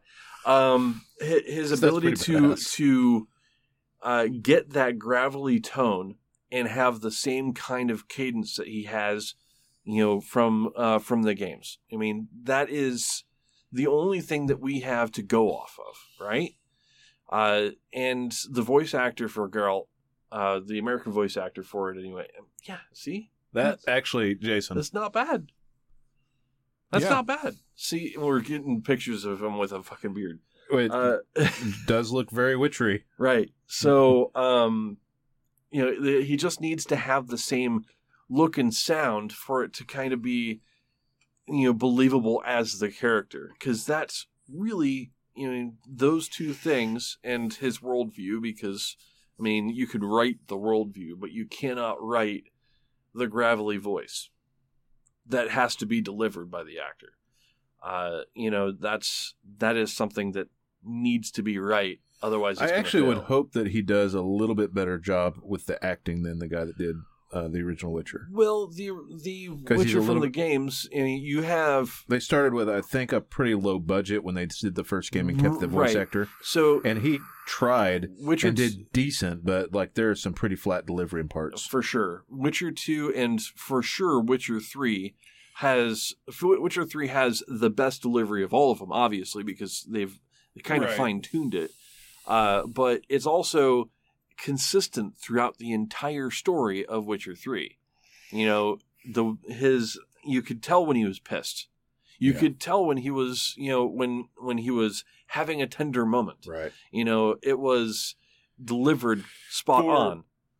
For me, the things that I'm encouraged about, just from the trailer, is the little bits of magic you see look right. They're not over the top. They're not over the top. They're not fucking World of Warcraft flashy.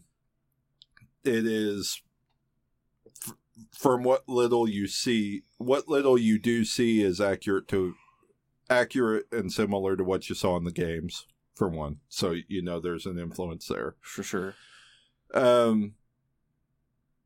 Two, what little swordplay you saw looked good. Oh, when he changed stance and did the fucking underhand sword. Yeah. I was like, oh, they paid attention to that. Fuck yes. I mean, the CD Projekt Red did a really good job of paying a lot of attention to that. They knew that in the first game they didn't get swordplay right. Mm-hmm. Fixed it pretty well in 2, and then by 3 it worked extremely well. Oh yeah. And then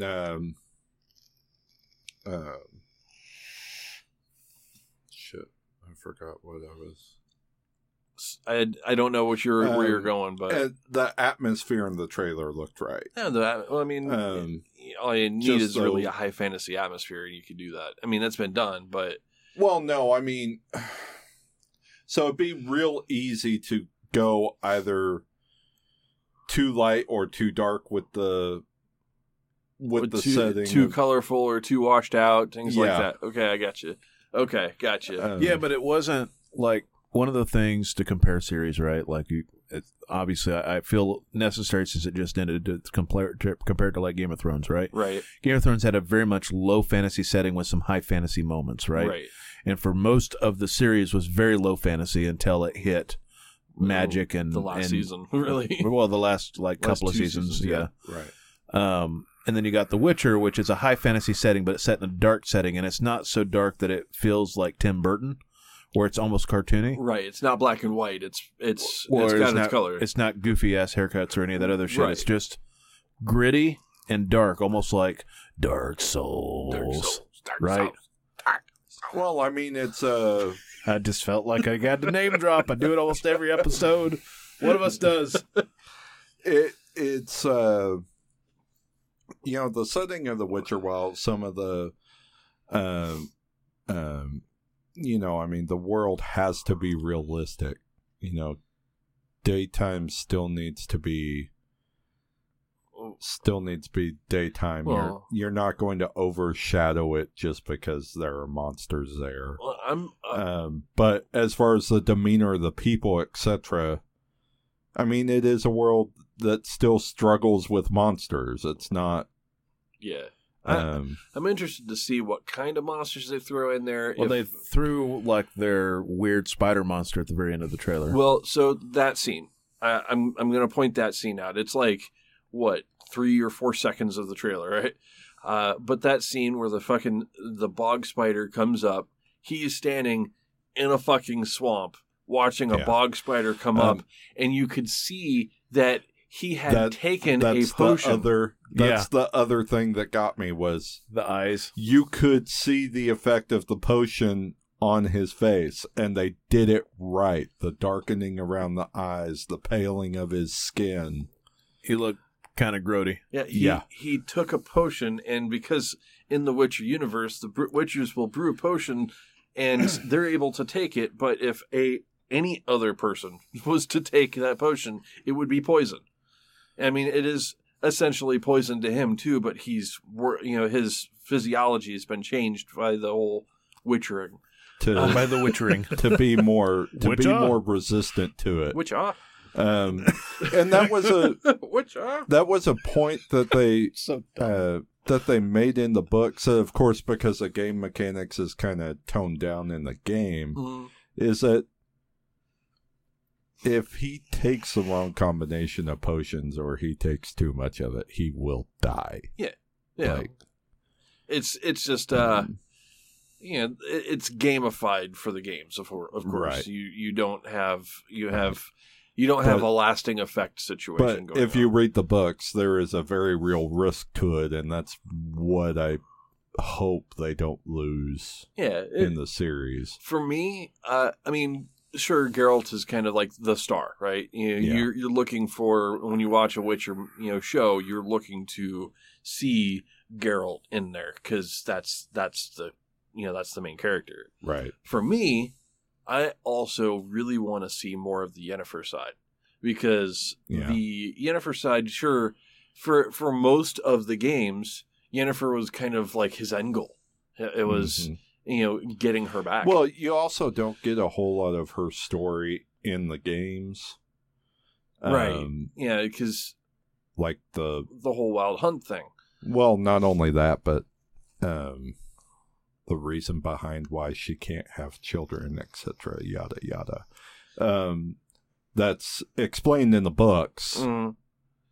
But not explored in the game. And I don't think they're going to tread the books. I'm not sure that they're going to tread new paths. But I can agree on one thing from there where they're saying there isn't going to be a big bad, right? Because really it is Geralt taking a job.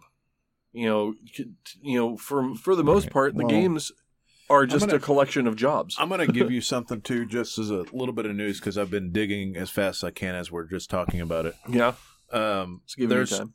Well, Sci-Fi had the news, the actual network had a story they posted from Comic-Con, and Cavill's quoted as saying, I have played the games nonstop for a very long time.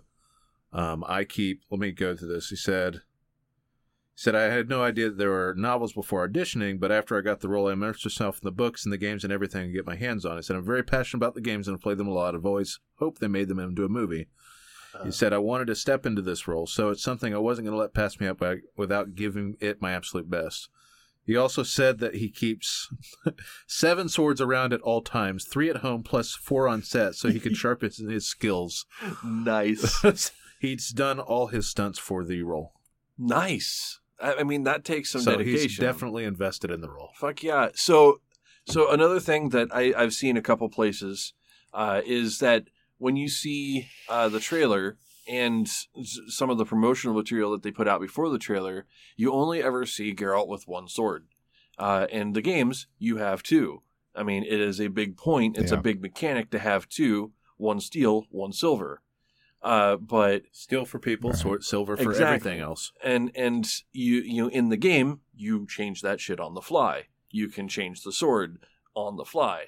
But from what I've been seeing, because I haven't read the books, but from what I can see, the silver sword is not really carried because he only pulls that out when he's fighting a monster, and that is on Roach, his horse. Yes. So the fact that the show is only showing him wielding one sword and not having another sword fucking flopping around on his back, and it gives it a little bit more believability.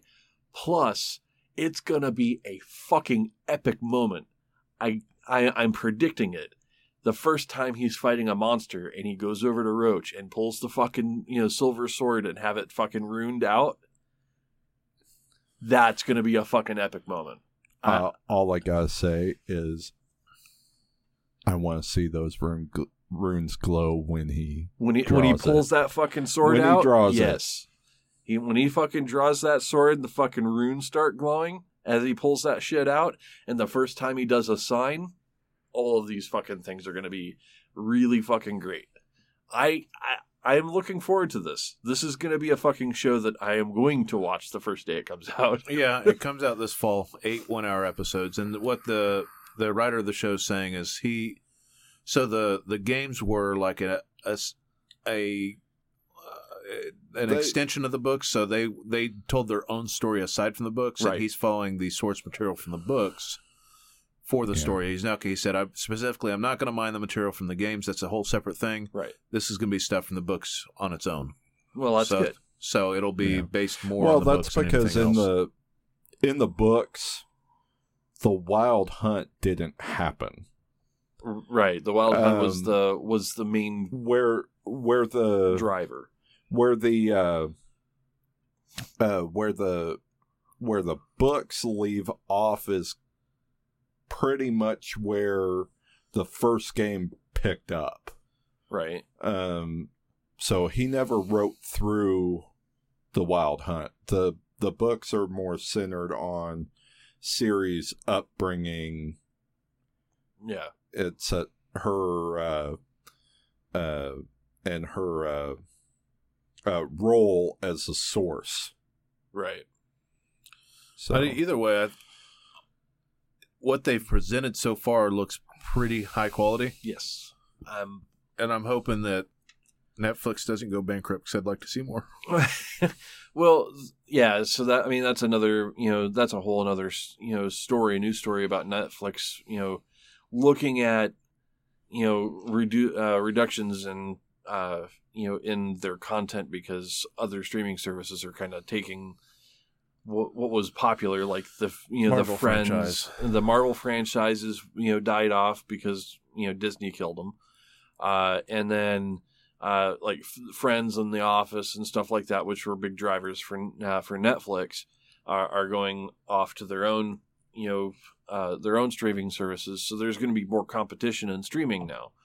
Well, I mean, that's great and all, but what we've noticed over the last 3-4 years is that Netflix has been ramping up their own production studio. And this is why. I mean, they're going to be picking up their own IPs and running with it. And they've done really damn good work with that. I mean, Stranger Things is just an example of, them picking something up and fucking going with it. But that's not the only thing that they've done. There's they've got like 60 million users or something crazy like that. Right. That's but they're paying out the wazoo for doing this. This is the thing. So the whole bankruptcy thing, the worry that they're going to go under is that they're borrowing fucking whack tons of money to be able to produce these things, on the hope that they keep and increase their subscriber account. So yeah, I kind of hope that they don't go under. but I'm not going to be canceling my Netflix, anytime soon. Right. Fuck, they have 151 million users paying basically $120 a year. Yeah, I mean, the numbers don't lie. You're fucking, you've got that. But how many billions can they spend before they're bankrupt? Right. They're taking a bunch of money out. I forget the numbers, but I mean, it's a stupid amount of money right now just to get their production studios up and running. So they need to start putting out quality content, and it has to be original because they can't rely on the TV rerun situation anymore. Especially with the different broadcasters getting their own streaming services. One of the things that you'll definitely get in the series, since they are basing it off source material, or at least I hope, is a lot more of the interaction with the elves, because Ciri is the source. The elves were a primary focus of the novels. Okay. So they were kind of the big bad. Now, granted, the Wild Hunt is based off of the elves, but... Right. But that's the thing. I mean, that's a separate element completely. Right. The, with them kind of leading with the story of the elves and where the magic came from, and the inclusion of chaos, that's probably where they're going to be going as far as their overarching story. Yeah. Without diving too deep, like so far, Netflix's plan this year was to spend almost $16 billion on content. Right. But their net worth's around $160 billion. Right. I mean, they need to gain a lot of subscribers to be able to keep up with it. I sincerely hope that they do, because things like Stranger Things and the fucking Witcher show. They're also gambling on things that the major networks won't touch. Right. Like The Witcher, like Stranger Things, like Altered Carbon. Stuff, properties that no one else will touch. And it's really difficult to have that kind of new content that often, because, I mean, you're coming down to, even if it is 8 episodes a year, they put a lot of work into those 8 episodes. Well, no, a lot of money too. I mean, you look at the production value of Stranger Things, and the what you get there is basically an 8-hour movie as far as production value. Oh yeah. Similar to what HBO did to Game of Thrones. I mean, they are spending basically the same amount of money. Right. As a major blockbuster movie on a single season of a series. So where HBO's been fucking a thing for fucking years. I mean, I remember HBO in my childhood, right? So HBO's been around for a long fucking time as a subscription service. But when they started doing their own original shit, they'd have maybe 1 or 2 series that they would be working on at a time. Well, and remember they, I mean, you think about some of their first original series. Yeah. I mean, that's The Sopranos. It's The Wire. It's, right. They didn't go, it wasn't super over the top. It was just well-written stuff. It was just, nowadays, CGI is what gets people's eyeballs. So, and that's just the reality of things. But still, I mean, even now, if they've got an active show, what is it? Probably 3 or 4, series that they have actively working on. Mm-hmm. Okay. Netflix is currently working on like 12 right. or more, and not to mention the aside from the series, the movies that they've got going. They've got full on length that that nobody else would touch, like Scorsese doing The Irishman with them, right? Stuff like that. Which actually, I'm really waiting on that movie, because you think about it, they're going to be guys from gangster films that have never been in a gangster film together. Like De Niro and Pesci, man. De Niro and Pesci. Yeah. So, yeah. So there's a lot of shit going on with with Netflix, and hopefully they are able to keep going with it. They didn't have the greatest of showings recently in their on their stock value, but that's mainly because Disney decided to kick them to the curb. Yeah, I think a lot of that has more to do with just the announcement of Disney's streaming service. It's not only Disney; it's also like the AT&T service. And yeah, I think actually once Disney's streaming service actually launches, I think a few months after that, things will kind of level. And you'll see, their subscriber base really isn't going to change all that much. Mm-hmm. Mostly because of the original content they do have going and they're continuing. Yeah.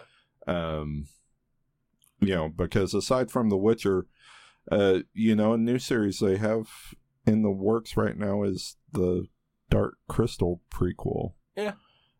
Which also, just from the trailer, looked really good. Yeah. It's been a minute for me for Dark Crystal, but yeah, it hit my childhood feels. Of course it did. But all right. Aside from that, we do have some actual gaming news. So I saw this story and it really surprised me. Coming July 30th, Steam will be launching availability of RetroArch. RetroArch. Mm-hmm. RetroArch. It is a emulator, but it's an emulator that you can find and build cores for all systems. Interesting. Okay, I'm interested in this, and I haven't read anything about it. Have you kind of dug into this a bit, or? Yeah. Now I've actually used RetroArch. Basically what it is it's a multi-core emulator, so you can have as long as you're able to get console BIOS files for your games, basically you can install cores for everything from the Wii all the way down to the Atari. Okay. For this, and have everything in a single emulator. Has an interface that's, to be honest, looks very similar to what PlayStation's interface is. And so you can emulate multiple systems all in one program. Interesting. So you could have Nintendo, N64, Game Boy, Super Nintendo, all in one spot. Mm-hmm. Oh wow! Even old PC emulation. Yes. Wow. GameCube, Wii, because it specifies Dolphin as one of them, and that's a GameCube and Wii. Mm-hmm. So basically, it's just the home for a bunch of different emulation engines. Yes. Okay. But, I mean, that in itself is not too bad. Like, having one place to go for all of your different emulator needs. Problem I have is that emulating has gotten a whole lot harder lately. Well, so here's the thing, and this is where the giant gray areas are.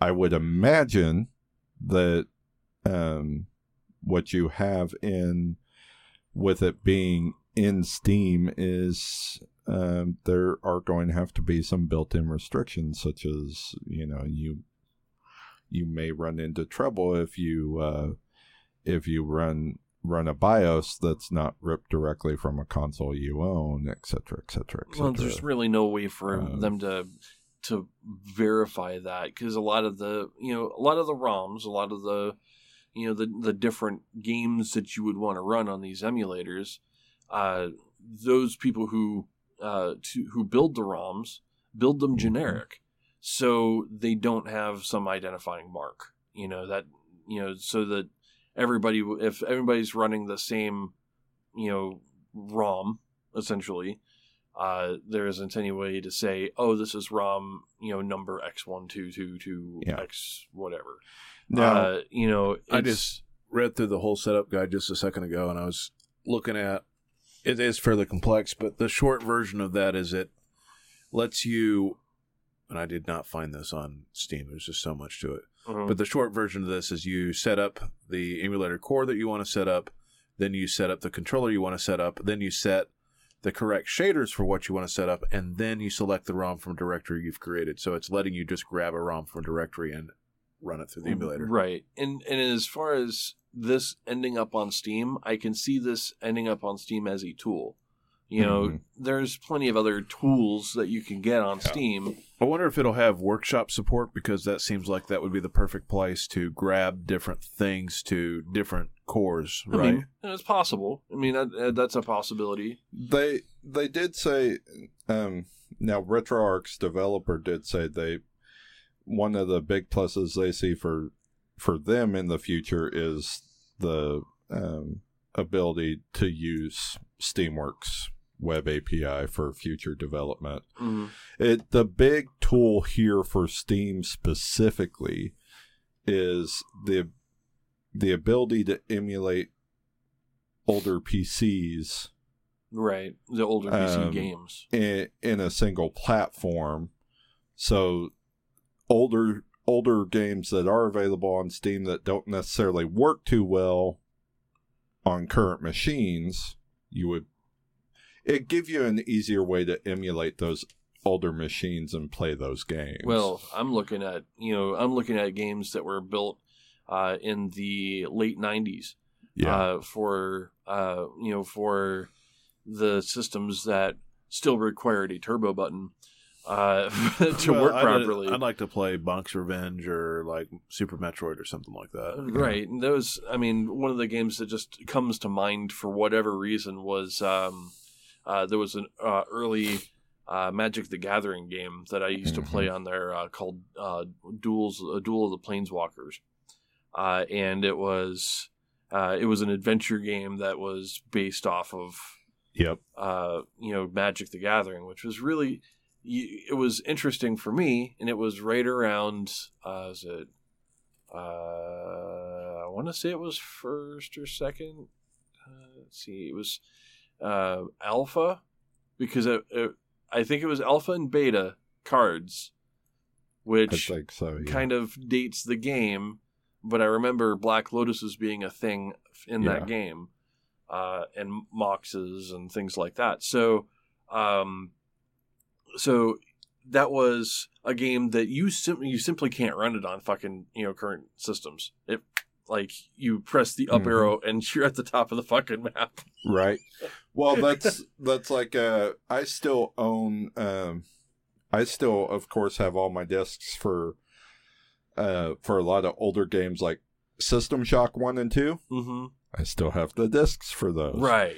But I can't install those on a modern machine without an emulator because the all the processing happens too quick. I mean, it just like the original Command & Conquer can't play and that, and without an emulator, there's no real way to on some of those older games to limit the frame rate. Right.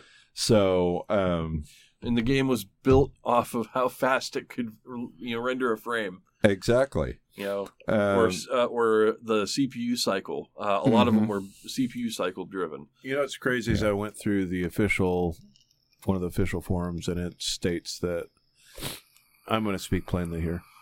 It states they're not allowed to tell you where you can download your ROMs. Of course not. No, they're not allowed. So it's basically just a tool. It's just a tool. And that's the thing. And I think that's how Steam's going to get away with it. Is they're going, if they even remotely get into some hot water, they're going to say, we're providing a tool. The end user is the person who's going out and finding the ROMs. whether that's legal or illegal means, that's well beyond our control. We're just providing them with the tool. And it's got quite a few cores or ROMs that are tied into it. You got PlayStation 1, Super Nintendo, NES, Game Boy, Game Boy Advance, Basic Arcade, Neo Geo Pocket Color, Virtual Boy, Sega Genesis and Mega Drive, Sega Master System and Game Gear, Sega CD, Mega CD, PC Engine, which I'm assuming is for a PC emulator, Wonder Swan Color, which I don't even know what the fuck that is. And then some of the free games it comes with is Cave Story, Doom 1 and 2, and Final Doom. Yeah, because, anything that's freeware, at this point. Yeah. So, yeah. And that's just the thing, too. There are a lot of those older games, that are freeware and readily available out there online, perfectly legally for free, that you just can't play on a current system because they move too fast. Right. And you have to have an emulator to run them. Yep.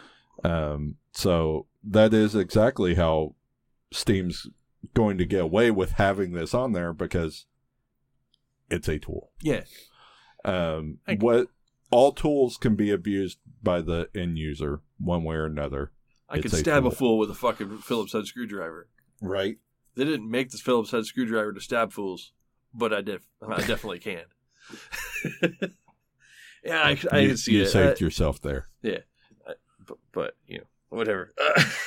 Hey, I'm all right. I used to emulate a lot. It was one of those really inexpensive things. There was a point of time where for like half a year I did nothing but emulate old NES games or Super NES games because I had a nostalgia trip. I just had to go back. And there are games that I still emulate because it's easier to emulate the games I still own without having to break out that old console and hook it up to the TV. Right. You just, all you have to do is just, you can pull the ROM from it and you've got it, got it there. And plus you've got the save state options, which, is a godsend. For some of the older stuff that wasn't re-released for PC, most of the Final Fantasies have been re-released for PC, but Final Fantasy 3 is one of those that was like, having a save state would be great right now. Or before Mega Man's anniversary, the Mega Man X games wasn't available. Yep. So playing those with save states instead of having to put in passwords was fucking great. So there's a bunch of different things there. Oh yeah. But they don't want to say it, but emulation was a time saver for a lot of people. Yeah, definitely. And just having a collection of old ROMs from your old collection of cartridges that's in a box in the fucking closet someplace is way more convenient than trying to figure out how to hook up a Super Nintendo to a modern television system that does not have composite connections.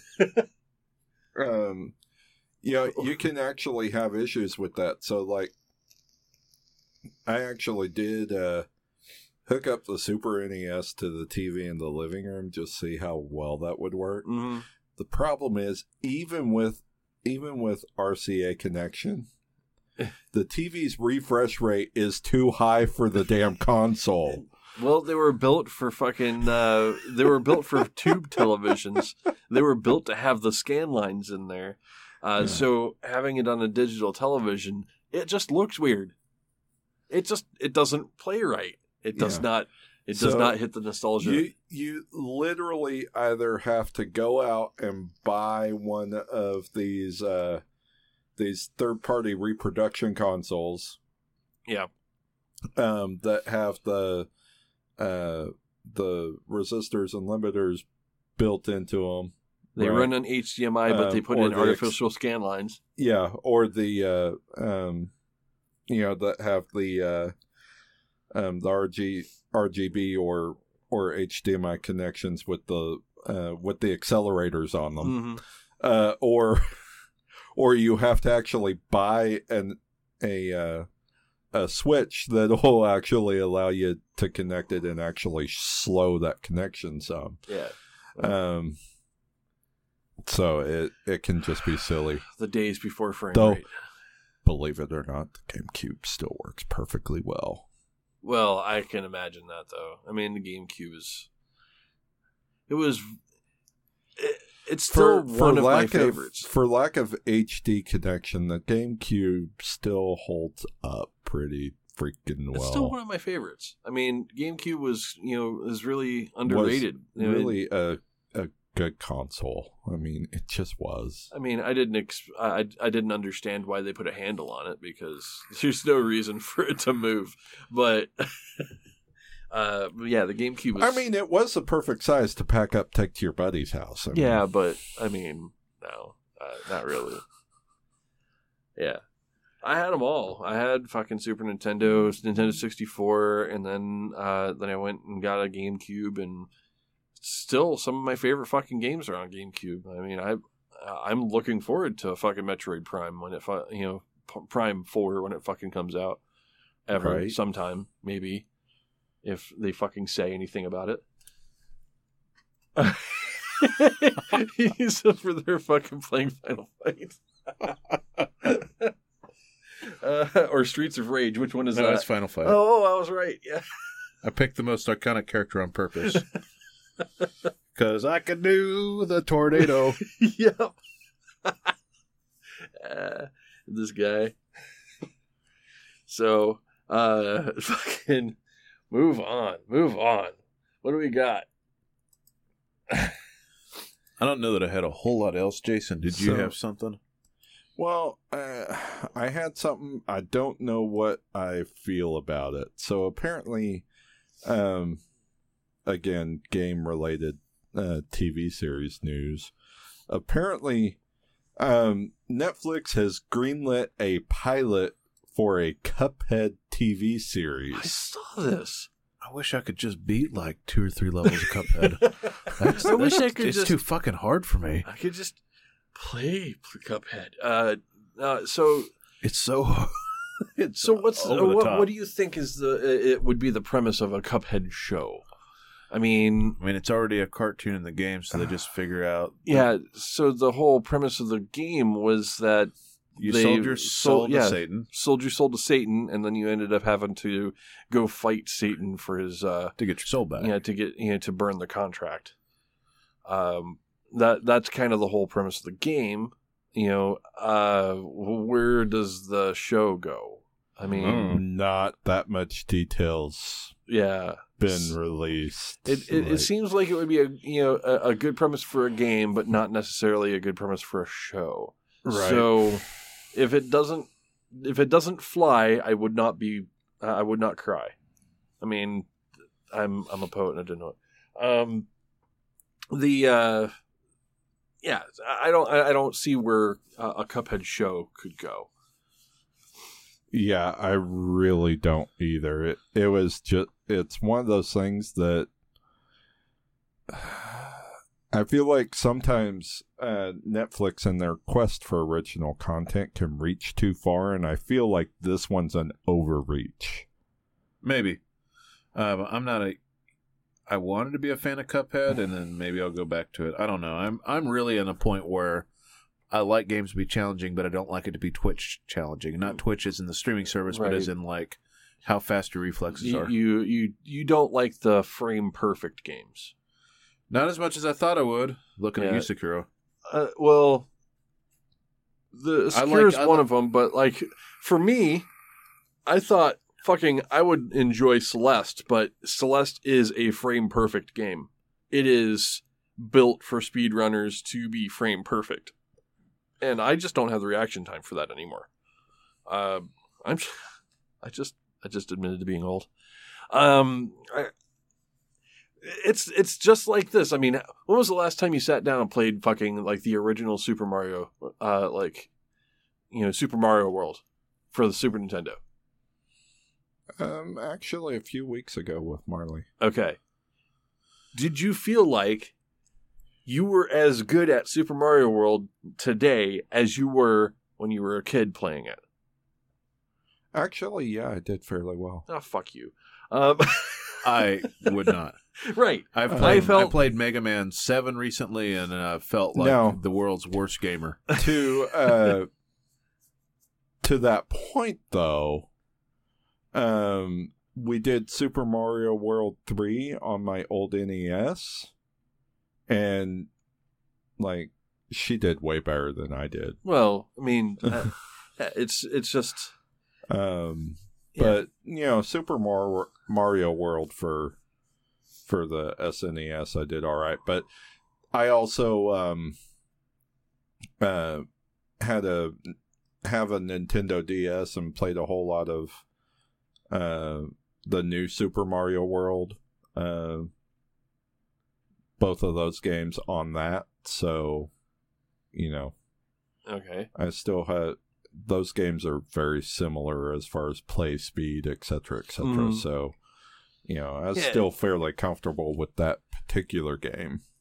Yeah, it takes some time. So it's the platformers that, you know, the older generation, you know, the people who grew up playing platformers because that was what games could be, you know, have. No, I will fully admit to having trouble with Mega Man X nowadays.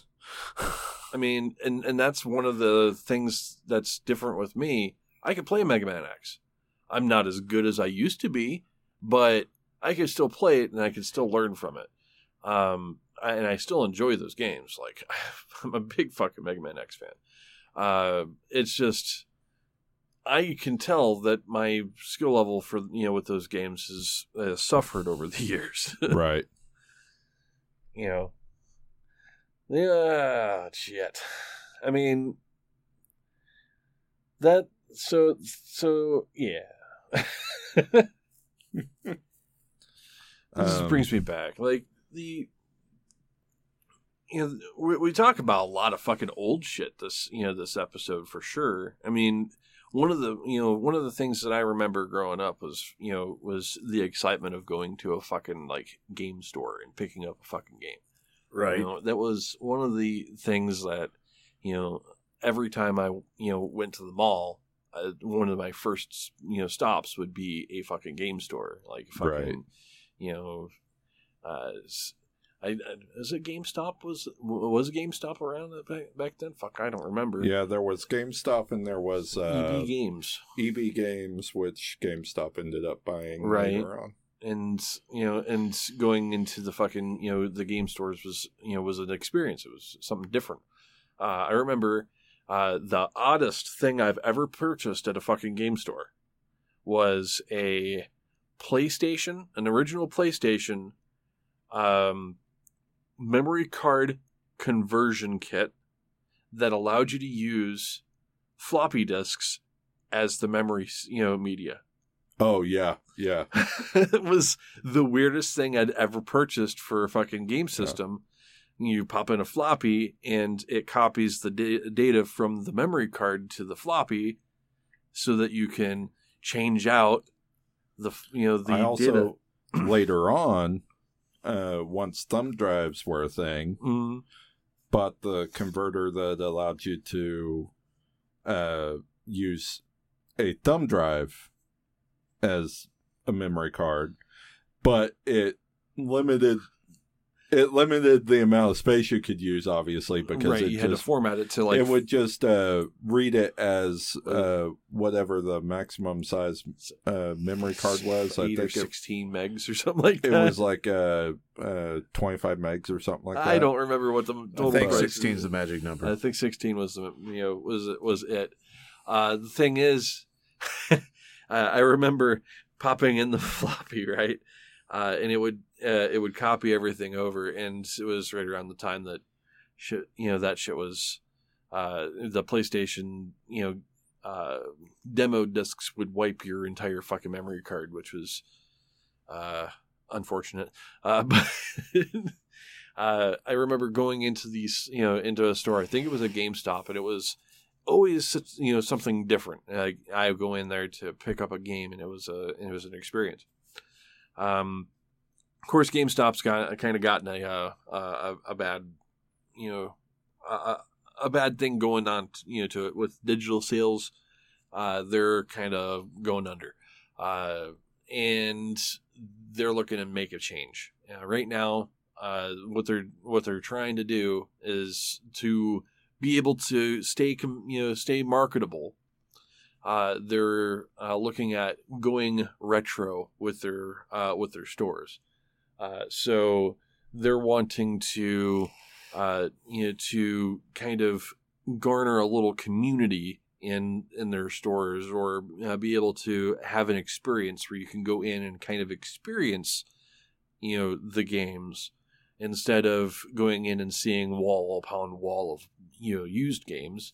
I imagine they'll probably move away from used games going forward, but they're looking to kind of bring it back to what it used to be, which was to go in there to look at the games, to be able to kind of like experience the world of games, and then be able to walk out with a copy of one, or a digital download code, or whatever the fuck they decide to go with.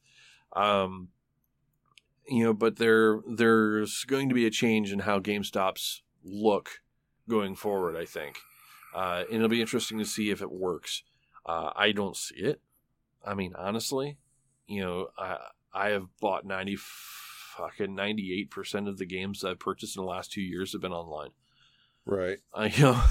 There's something to be said to have a physical copy, like, Yeah, but I'm getting to a point where, like, I get physical for console, but I would never get physical for PC. And there are occasions where Game Pass having digital and new releases makes me.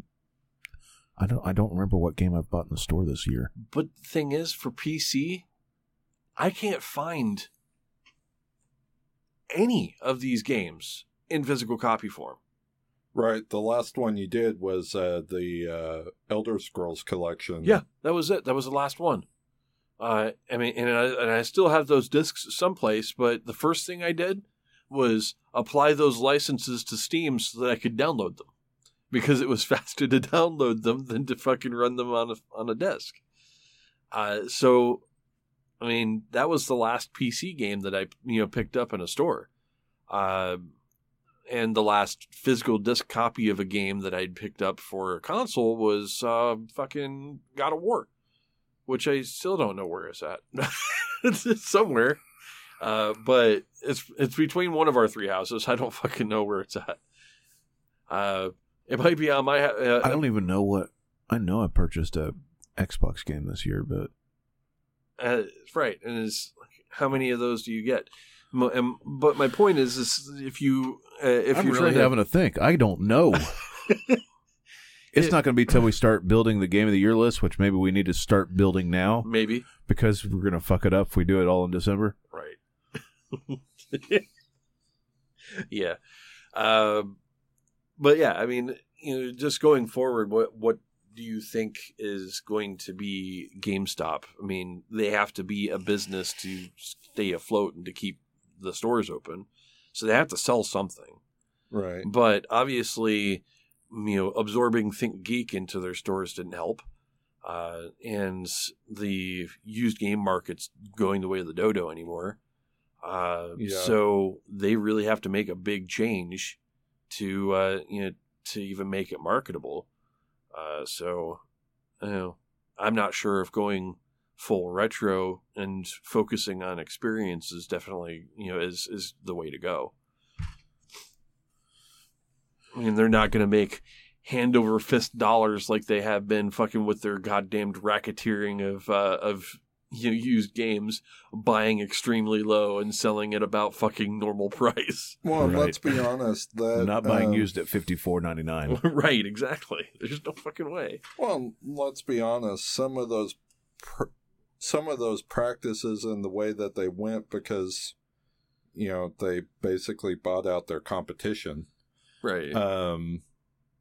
Is a lot of what really pushed people to go ahead and go with digital purchases all out instead of as it became more readily available instead of I mean, going to the store. I mean, that's just there is a thing that's going. And I mean, make no mistake about it. The publishers and the console manufacturers all saw it too. They were like, if we just sold our games directly and people could download them. Why do you think games haven't changed in price? Yeah. I mean, honestly, why do you think games haven't changed in price in the last 10 years? The games that have that came out 10 years ago were $60. Games that are out right now are $60. They haven't gone up in price because they've realized that going up in price isn't the way to get it isn't going to get new people to buy games. If you went out and tried to buy a new game and you said, I want fucking BattleTech, and they're going to say $80, please. You're probably going to shake your head and say, no, I'm going to buy something cheaper. Well, I mean, $60 is kind of the breaking point for games. So to reduce their overhead, they went with a digital download option, and that cuts them having to print discs. It cuts having to pay for a fucking store to have it on a shelf. All of the different overhead and shipping. All of that is basically, I'm going to put that into a fucking server. The Surge 2 is $49.99 on Steam, right? Right. Not you still thinking no? No, I'm just saying. Right. Right. Right. $49.99 is better than a new game coming out at $80. So we as gamers kind of been reaping the benefits of a digital content delivery service because we're not then paying for the overhead, and we're able to keep the prices at the same rate over a longer period of time than most things. Speaking of game releases, though, things that are coming out soon, we've got the new Wolfenstein comes out here in like a week. Yeah, I saw that. By the time we release this episode, it'll probably be out. Yeah. And also, Rebel Galaxy is coming out on Epic Store next month. Rebel Galaxy Outlaw is 2, and it looks like it's more focused on small ship combat, and it looks more like basically a modern Wing Commander, which I'm really into. Even more than Wolfenstein. I may actually, not that I'm not into Wolfenstein, but as I try to figure out my budget, I think I'm going to play other things for a little bit and then jump into that Rebel Galaxy when it comes out. That's kind of where I'm pinching my pennies for. Yeah, Rebel Galaxy Outlaw is going to be a thing for sure. I mean, of course, I'm interested in getting my hands on the Tetris Effect. I'm kind of over the fact that the internet's still kind of hot on the whole like exclusivity deals with fucking Epic Game Stores. But I mean, I've got a few games in there. Griftlands. I'm going to say out of early access, you're going to get Oxygen Not Included should be coming out of early access sometime this month. Mm-hmm. So if you're into management sims, I think it's hella good, and will probably suck your life for a little while. For sure. Yeah.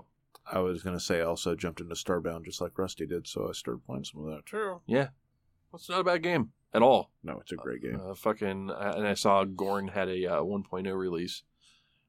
So Gorn's finally out of, early access. It's a pretty fun VR title, and that might be something you can play off my... I've tried to play Gorn, but I have also almost destroyed my TV, and I've punched a soda off of my desk playing Gorn. So that's. I thought about getting pool noodles to hold on to while I was playing it, just so I could get the full effect, and see how closely it mimics 1-to-1 with pool noodles in your hand. It's pretty much what you're fighting with is pool noodles in the form of weapons. I would have to clear out a much bigger space in my room for that. Well, guys, do we have anything else?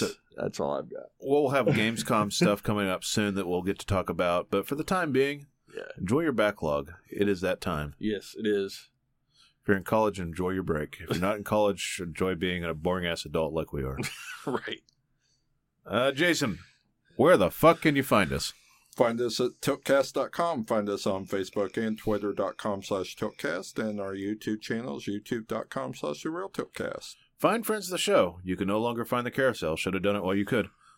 Dude. Yeah. Dude. Rip. My first podcast ever there on. Bummer Town. Yeah. Also, Cabbage KBG. Trent may be working on that soon. I keep saying that. It's been a year later. Right. You also have other friends of the show. For the Love of Gaming, you have BMFcast.com. You have NoQuarters.net.